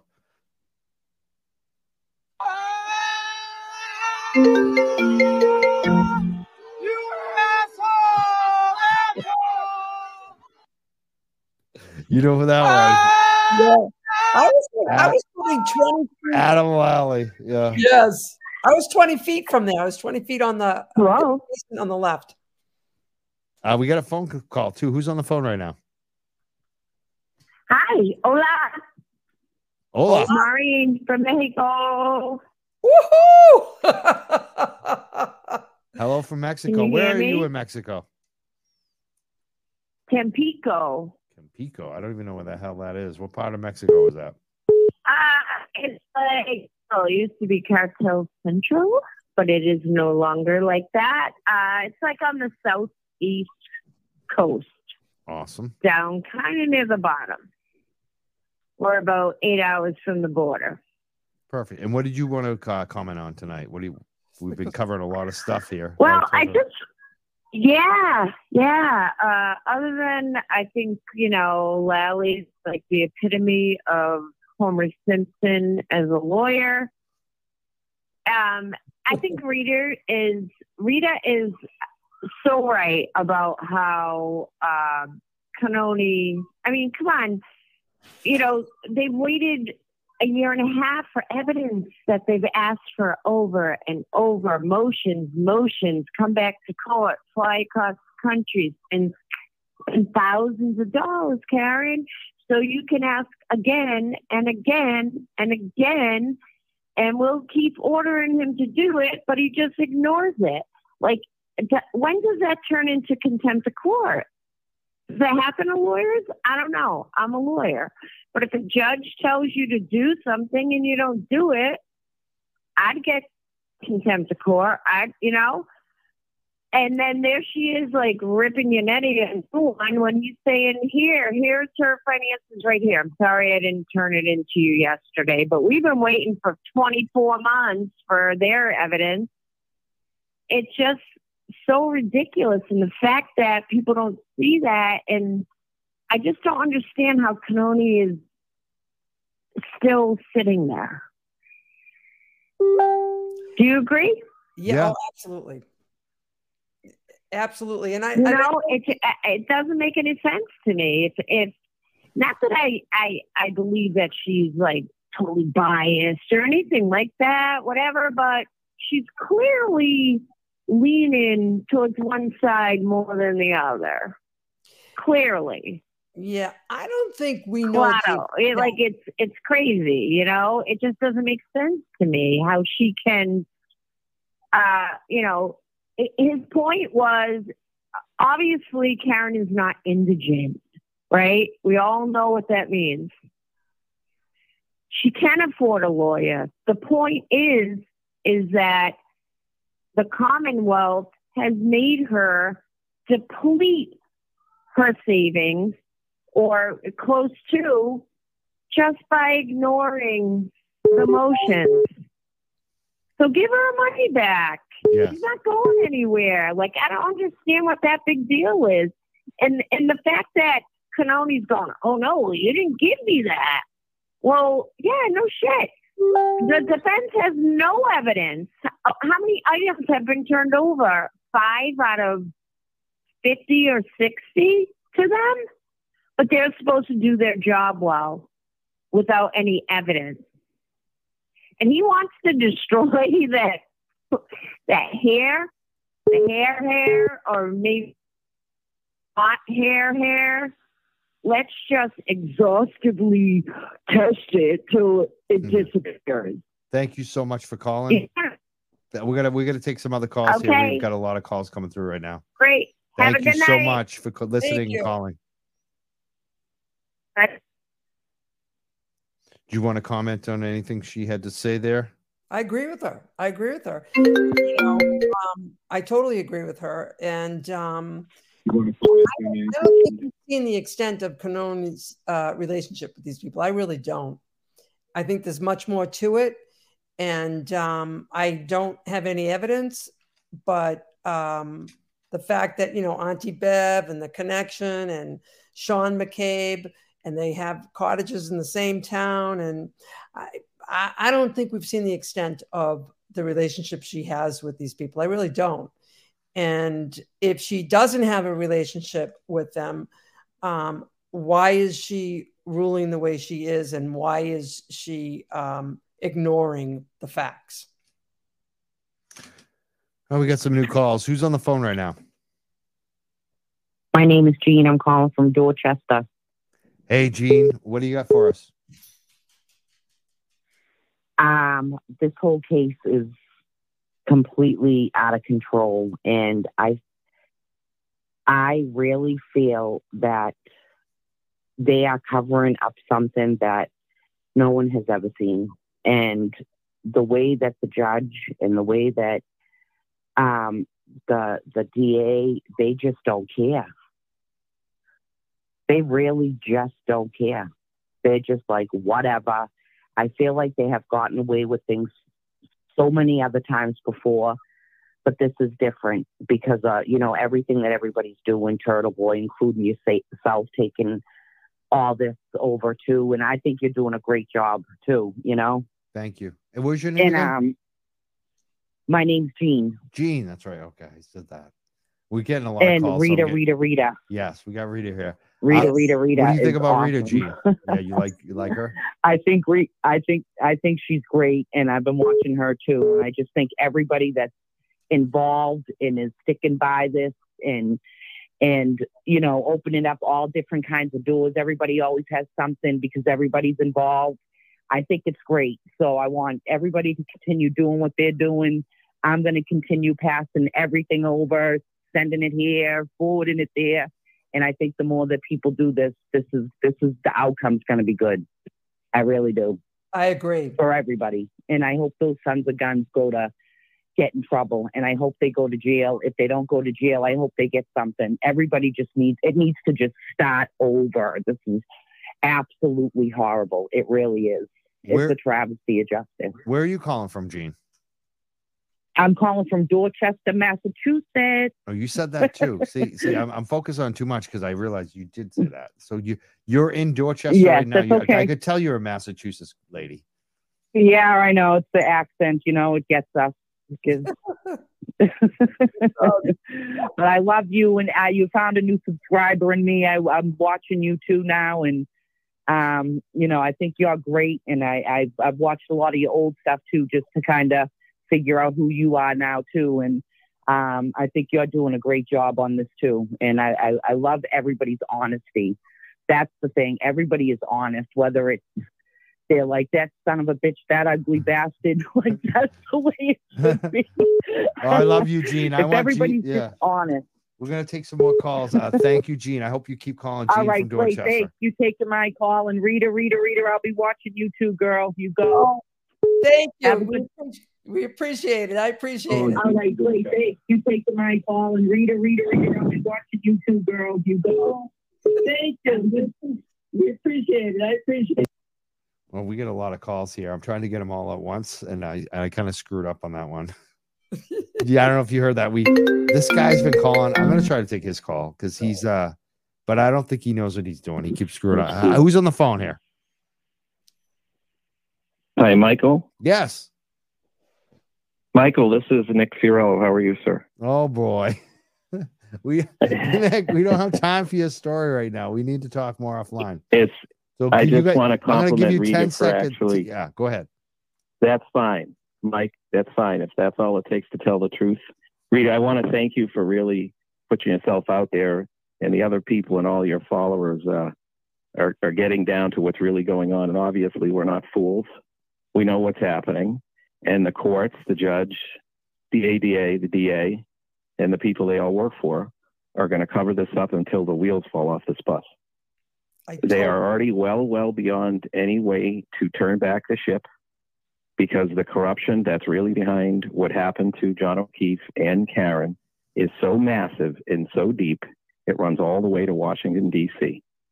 I'm happy to talk with anyone that would like to tune in to Mike's show or take a look at the website, www.Truth on Secret Courts. I'm not here to promote myself. I'm not here to promote my business or my company. I'm here to let the Commonwealth know that this is exactly what everyone thinks it is. And everybody's banging their heads in the wall every night and tuning into Wonderful Turtle Boy and screaming and yelling and getting down and following the Commonwealth rabbit hole. They all want you to go down, but it's all a cover up. And no matter what happens in that courtroom, the truth will be told at trial by a jury. The evidence will not convict her. It cannot. It's all corrupted and contaminated. And when we get the truth, this is the start of something that will change our democracy forever, is because where it started was in Boston, Massachusetts. And the corruption since 1776 has only got worse. And we have a chance to rebuild the country on Karen and John's suffering for simply telling the truth. So I really appreciate what's going on. And I hope you guys keep up the good work. And Mike, when you have a segment, I'd love to come on and talk to you about a lot of stuff that's actually happening behind the scenes with the grand jury and stuff. You know, I told you I'm in a safe house. My life is in jeopardy, and I need to tell the world what's really happening with Karen Read before something happens to me or my family. So when you get around to getting down to the truth, I'd love to talk to you guys about it. You can have me on someday. I hope soon. We'll talk soon. Thank you for calling, Nick. And be safe. Thanks, Mike. Be safe. Be safe. Yeah, be safe. We'll talk soon. Have a great night. Good night. I want to get back to the other Nick. There's another Nick that's, you know, the other Nick, right? Nick Rocco? Yes. Yeah. Is he on? No, not yet, but we're about to try to get him on. Oh, shit. I just hung up on him. See, my fingers are You know what it is, too? I need a new phone. At that point where it's just...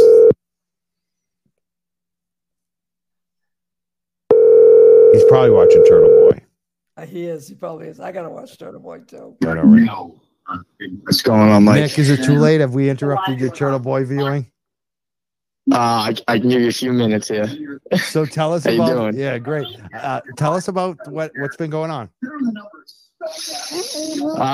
So obviously yesterday that everyone saw, we had the goal of $200,000. Unfortunately, we did fall a little short, but we ended up raising over $18,000 yesterday between the fundraiser and just people donating yesterday alone was it was somewhere around like $18,300 and something like that. Which, you know, that's a great number for one day. If we could have every day like that, that'd be amazing. She would be able to she'd be able to afford every expert that she needs. And do you expect that there's going to be some more fundraising going on? Like what's next? I know you got some billboards coming up. I'm still waiting to hear on the Weymouth one. Things are looking good on that. I just ordered more bracelets. People wanted the bracelets, so I just ordered more bracelets tonight, and I also ordered some keychains as well. The last bracelets were blue. These ones are going to be black. It's going to have the same message on it. So once those get closer to being delivered, I will make a post on the page when people can start pre-ordering them. As far as events goes, we don't have anything planned right now, possibly in the future, but it is going to start getting colder out. So we may have to do another fundraising event if we can get, a hall or something like that, like an American Legion, maybe somewhere, possibly like in Canton or something, and have a big fundraiser. But as of right now, no, nothing is planned. Yesterday was a very long day. Me and my wife were at the courthouse at about 6:30 in the morning. The mobile billboard truck, I think, was a huge hit yesterday. It was all over Core TV. Vinny couldn't stop talking about it. So I think I am going to have another fundraiser, crowdfunding type of thing for that. So if anyone is interested in that, make sure you look out for that post. I believe her next court date is on December 8th, right? Yeah, I think I know it's in December. Yeah. Actually November. Isn't it November? November. I thought it was like... No, November is just deadlines where Lally needs to submit. Yeah, they need to submit their stuff. I believe it's the 8th at 9:00. And if that's the case, obviously it's going to be colder out, so everyone's going to have to bundle up. But I do want to get the other another mobile billboard truck, because someone actually made a message, sent me a message today and said they drove by D&E Pizza and the mobile billboard truck was out in front of it. Now, I didn't tell him to go there. I just told him to go drive around Norfolk County. Like I didn't even say go to Canton. So maybe the truck driver did a little research and figured, maybe, I don't know, but somebody said that truck was parked out front of D&E Pizza yesterday. It's hilarious. Pretty fun. Thank you. What was that? I think we may have. Can you hear me? Yeah, we can. Can you hear us? I can hear you now. Yeah. Okay. Sounds like we're getting some cross. I don't know what's going on, but do you hear that too, Rita? Yeah, I do. Yeah. I think we're getting some crosstalk, but I really thank you for calling in, Nick. What can people do right now? Just real quick, what would you suggest people who are coming across this the first time, or even they've been supporting it for a while? What can they be doing to help Karen Read? I mean, the biggest thing you can help, as you saw yesterday, obviously, as our lawyers stated, she has a lot of expenses and she needs money. And that's why I got involved, was to try to raise as much money as I can. That's why I try to run a giveaway every week. The giveaway we have up right now is a signed Ray Bork jersey and some Boston Tumbler cups and koozies. There's going to be 2 winners on that. That does close tonight. And because a lot of people donated yesterday, what I decided to do today was anybody who donated a minimum of $20 will get double entries. So normally it's $20 for 1 entry, but all day today it was $20 for 2 entries. And I think I had about $800 in donations today just for the giveaway, on top of other people just donating without even realizing it was going on. But I want to say about $800 more worth came into the giveaway just today alone. So that's going to end, that's probably going to close out by midnight. So if you did want to join that, It's in the featured section on the Justice page. So Justice just for send me a John- message if you. Justice for John O'Keefe on Facebook, the Turtle Boy official one. Yeah. Yep. That's the only group I'm in. So yes, it's in the featured section there. You can check out the rules, but so it is double entry. So multiples of 20 will get you double entries, whatever you decide to donate. But when I checked this morning, and it was like 185,000. I think it's almost at $188,000 right now. So You gotta get to 2. I mean, if it keeps going the way it's going, yeah, it's going to hit 2. Hopefully real soon. I mean, if we can have $18,000 every day, that'll be great. Awesome. Thank you so much, Nick, and your wife Jenna, and everyone who's supporting. Is there anyone you want to shout out to, Nick, who's been helpful on this, like with the donations and support on all? Honestly, dude, the whole page. I'm starting to see a lot of new names, in my inbox of people who are donating, and that means that more people are learning about this case. That means more people. I want to say 400 people joined the Facebook group between yesterday and today. So more people are learning about this case, and that's what we want, And I don't know if I saw someone comment. Maybe you might know the answer to this. Now, someone said Ted Daniel got threatened. Did he get threatened because of the billboard or because he was at the protest yesterday? And do you know what that was about? I don't. I just saw the comment someone posted. I have no idea about. Yeah, that. I mean, I don't want to start a rumor. I don't know. I saw him there yesterday. Apparently they did air it on the news. I missed it. They aired it for like 20 seconds. I did miss it. But it was on the second page of the Herald the other day. It was on the front page of the Herald today, not the billboard, but the protest. So, these people are talking about it more, which is good. Just hopefully that they stick to the facts and not taking the prosecution side in this, but I'm sure we all know how that will play out. Definitely. Thank you so much, Nick and Jenna. Thank you so much. You got it, man. Have a good night. Awesome job, Nick. All right, bye. All right, is it okay if I drop off? Yeah, you can definitely. I gotta watch Turtle Boy. Yeah, everyone wants to go watch Turtle Boy. I think I do too. Thank you so much, Mike. I really Thank you, appreciate Rita. it. And everybody watching your show, just keep spreading the word. We've got to spread the word. This is for democracy. And like the other, I forget his name, Tony, the man that called in. He's right. This is a turning point in our country. And we have to seize this opportunity, spread the word so people know what's going on and we can right this ship. So Thank you so much. And I'll talk to you soon, Mike. Thank you, Rita. Have a great night. All right, Thanks you too. for calling. And I wanted to thank some of our donors from the other night, the fundraiser we did. We had Paula Ferrara, who gave us some money. I want to thank her. She said, so glad the doctor introduced us to your show. She actually gave 2 donations the other night, one for $25 and one for $1. Matthew Ferreira, who also gave $100. He said, hashtag free Karen Reed. Mike Walsh gave money. He said, for free Karen Reed and Crawford, you're the best. Thank you, Mike Walsh.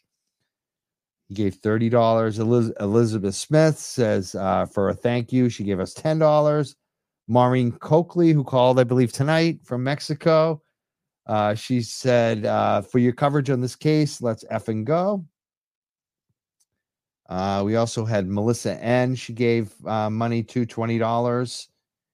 Christine Conley, she said, for Karen Reed, justice for John O'Keefe. So we had a lot of contributions. There's also Anthony Idirola. He gave 40. He said, thanks for crossing over the Karen Reed side. And Elizabeth Smith gave money. And Jim Young. I think that's everybody. Oh, and also Justin Green. I'm not sure if that was from before, but just want to make sure I'm getting all the cash apps out there. I also want to thank Mark, who came up and bought a t-shirt. He's very generous, gave us some money as well. So I want to thank all of our supporters, people who are raising money for the Karen Reed Fund. If you do want to call in, this is your opportunity. before we hang up. The show's just about over. Like everyone else, I want to go listen to Turtle Boy. But if we did miss a few calls, or the phones were ringing off the hook again. Couldn't take every call. I was trying to make the call short so I get everyone in. But if you've been waiting for your opportunity, this is it right now. 978-560-3155 before we wrap it up for the night. So I also wanted to, we did play the video from Karen Reed's father. We did play the Bukaka state trooper running away. We did talk about this hot dog water guy, the Unabomber looking guy. I also wanted to mention that tomorrow, we know there's going to be a rally outside the Patriots game, which is awesome for Karen Reed. There's also the Boston Freedom Rally. It's an annual event that I've been a huge part of for years. Haven't participated really that much over the last couple. This is going to be my first time showing up at a Freedom Rally in the Boston Common in quite a while. And I'm very excited. And the reason I'm doing it is for the workers. They're hosting a panel that's going to be about cannabis workers, and they asked me to moderate it. So I'm going to be there at 4 p.m. Moderating a cannabis panel for cannabis workers at the Boston Freedom Rally in the Education Village, the Education Tent. Come find us at 4 p.m. And I definitely like some backup from folks, because I have a feeling some of the trolls could show up at this and harass me. So I would definitely like some backup. If you want to come down and support us, I'd love to see you at the Boston Freedom Rally in the Boston Common tomorrow, Sunday at 4 p.m. I want to thank everyone who has been supporting and watching. I want to thank Rita for calling tonight, joining me for 2 hours. I want to thank all the callers and listeners who've been along for the ride. I also definitely want to support Nick Rocco tonight for calling. I want to thank Gene from Dorchester. I want to thank the call from Mexico. We've had a bunch of calls. I can't list them all, but I want to thank everyone who's been calling in and supporting the show. Nick Farello, who called in also. We'll see you tomorrow, hopefully, at the Boston Freedom Rally. Some of you anyways. The Boston Freedom Rally has been going, I think, for 30 some odd years. I ran it for like a number of years, for like 10 years. I was the president for 2. I was on the board. I booked a number of those for the music, like, Onyx Styles P, Tracy Bonham, some of the biggest acts that's ever played the Freedom Rally. And now it's run by a new crew, and I really like them. So I'm going down to support them. But I also want to mention the next show, Tuesday night, it looks like. At 8 p.m., I'm going to have Caleb Teskey back. He's got his own show, and he's someone who was canceled. Somebody tried to cancel him a way back, and they kind of give me shit. And it has a connection to this Free Karen Reed thing. And Caleb is really a cannabis guy. We're going to be talking about Vermont cannabis and some of the investigations he's doing. But Wendy Murphy's son, Grant Smith Ellis, tried to cancel Caleb like he's tried to cancel me. So I have a feeling to open the show, we're going to talk quite a bit about probably Wendy Murphy and her son and some of the other bullshit that's gone on. So I think a lot of you will be interested to hear what Caleb's got to say. So I hope you do listen. It's not going to be a Free Karen Reed show, but there may be some discussion of it. I think he's aware of Turtle Boy. I think he's aware of what's going on. So we probably will discuss that. I think it's going to be a fun show. I hope you tune in on Tuesday night at 8 p.m. with Caleb Teskey. I want to thank everyone for listening.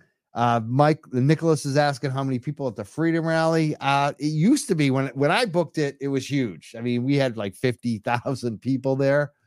I'm not so sure it's going to be as large this year. It seems like it's gotten smaller in recent years, but it's definitely still tens of thousands of people. So I'm looking forward to it. And here we go. This is exactly what I'm talking about. This guy Zonker says Caleb is an abuser. Well, Zonker, I have your abusive stuff that you sent me about Kurt Minahan's wife, who you said looked like a trans. So I'd say you're an abuser, Zonker. This is what I'm talking about. These fake left people like Zonker and Riccio, they're jokes. Like, they try to cancel people, but they do worse stuff themselves. He says to Google him. Why don't we Google Zonker? Why don't we Google Riccio, how he's been racist, and you back him, Zonker? Yeah, like someone said, Zonker the troll. These are the people that have no lives. Prove it, show it. I proved it, Zonker. When I proved it, you blocked me. You saw the DMs. You sent me the DMs. You had a picture of Kirk Minahan's wife, and you said, I don't know if I'm going to post it. She looks trans. That's what you said about Kirk Minahan's wife. You're a disgusting piece of crap. You pretend you're progressive and left, but that's what you say behind closed doors. So that's what we're dealing with. We're dealing with a bunch of jerks. Zonker is a troll. Yeah, he is. This is all he does. He's got nothing else. You defended a racist by saying he wasn't a racist is another. I don't even know what he's saying right now. But we got to go. Zonker is one of these people who never gets anything accomplished. All he does is complain about people. And that's the point of what we're not doing anymore. We're just making fun of the folks like Riccio and Zonker when they come up. So again, I want to thank everyone. I will see you on Tuesday night with Caleb Teskey, exposing a lot more bullshit in cannabis and around some of the jokers like Wendy Murphy and her son on Tuesday night. So I hope you listen and call in and check it out on Tuesday night at 8 p.m. We'll see you then. We know Zonker will because he's obsessed. Later, everyone. Young Jerks, Mike Crawford. I want to thank everyone again for supporting and subscribing. One last thing I want to ask you tonight. If you're on Spotify, if you listen to us on iTunes or any of the apps, please rate us, especially now we're on Spotify. You can rank us and rate us on there. And as well as Apple iTunes, you can give reviews on those apps as well. It really does help us out. We're growing just as much on those as we are on YouTube and Facebook and everywhere else. So I'd really appreciate if you also gave us a rating when you're listening. And if you are going to listen on, anywhere right now, listen to Spotify. Spotify is a place that we have ads running. They're accept us in the program. We definitely have enough listeners on the apps for podcasts, but not enough on Spotify. So we need more on Spotify. We hope you check us out. We're also on Rumble now. You can search and find us on Rumble. So follow us there. We are live there. I actually don't know if we were live there tonight, but we are live there quite often, and our videos do go there. So follow and subscribe to us on Rumble as well. I want to thank everyone who's had our back and supporting us. We'll see you next time. Young Jerks, Tuesday night, 8 p.m. We'll see you then. Mike Crawford, thank you so much.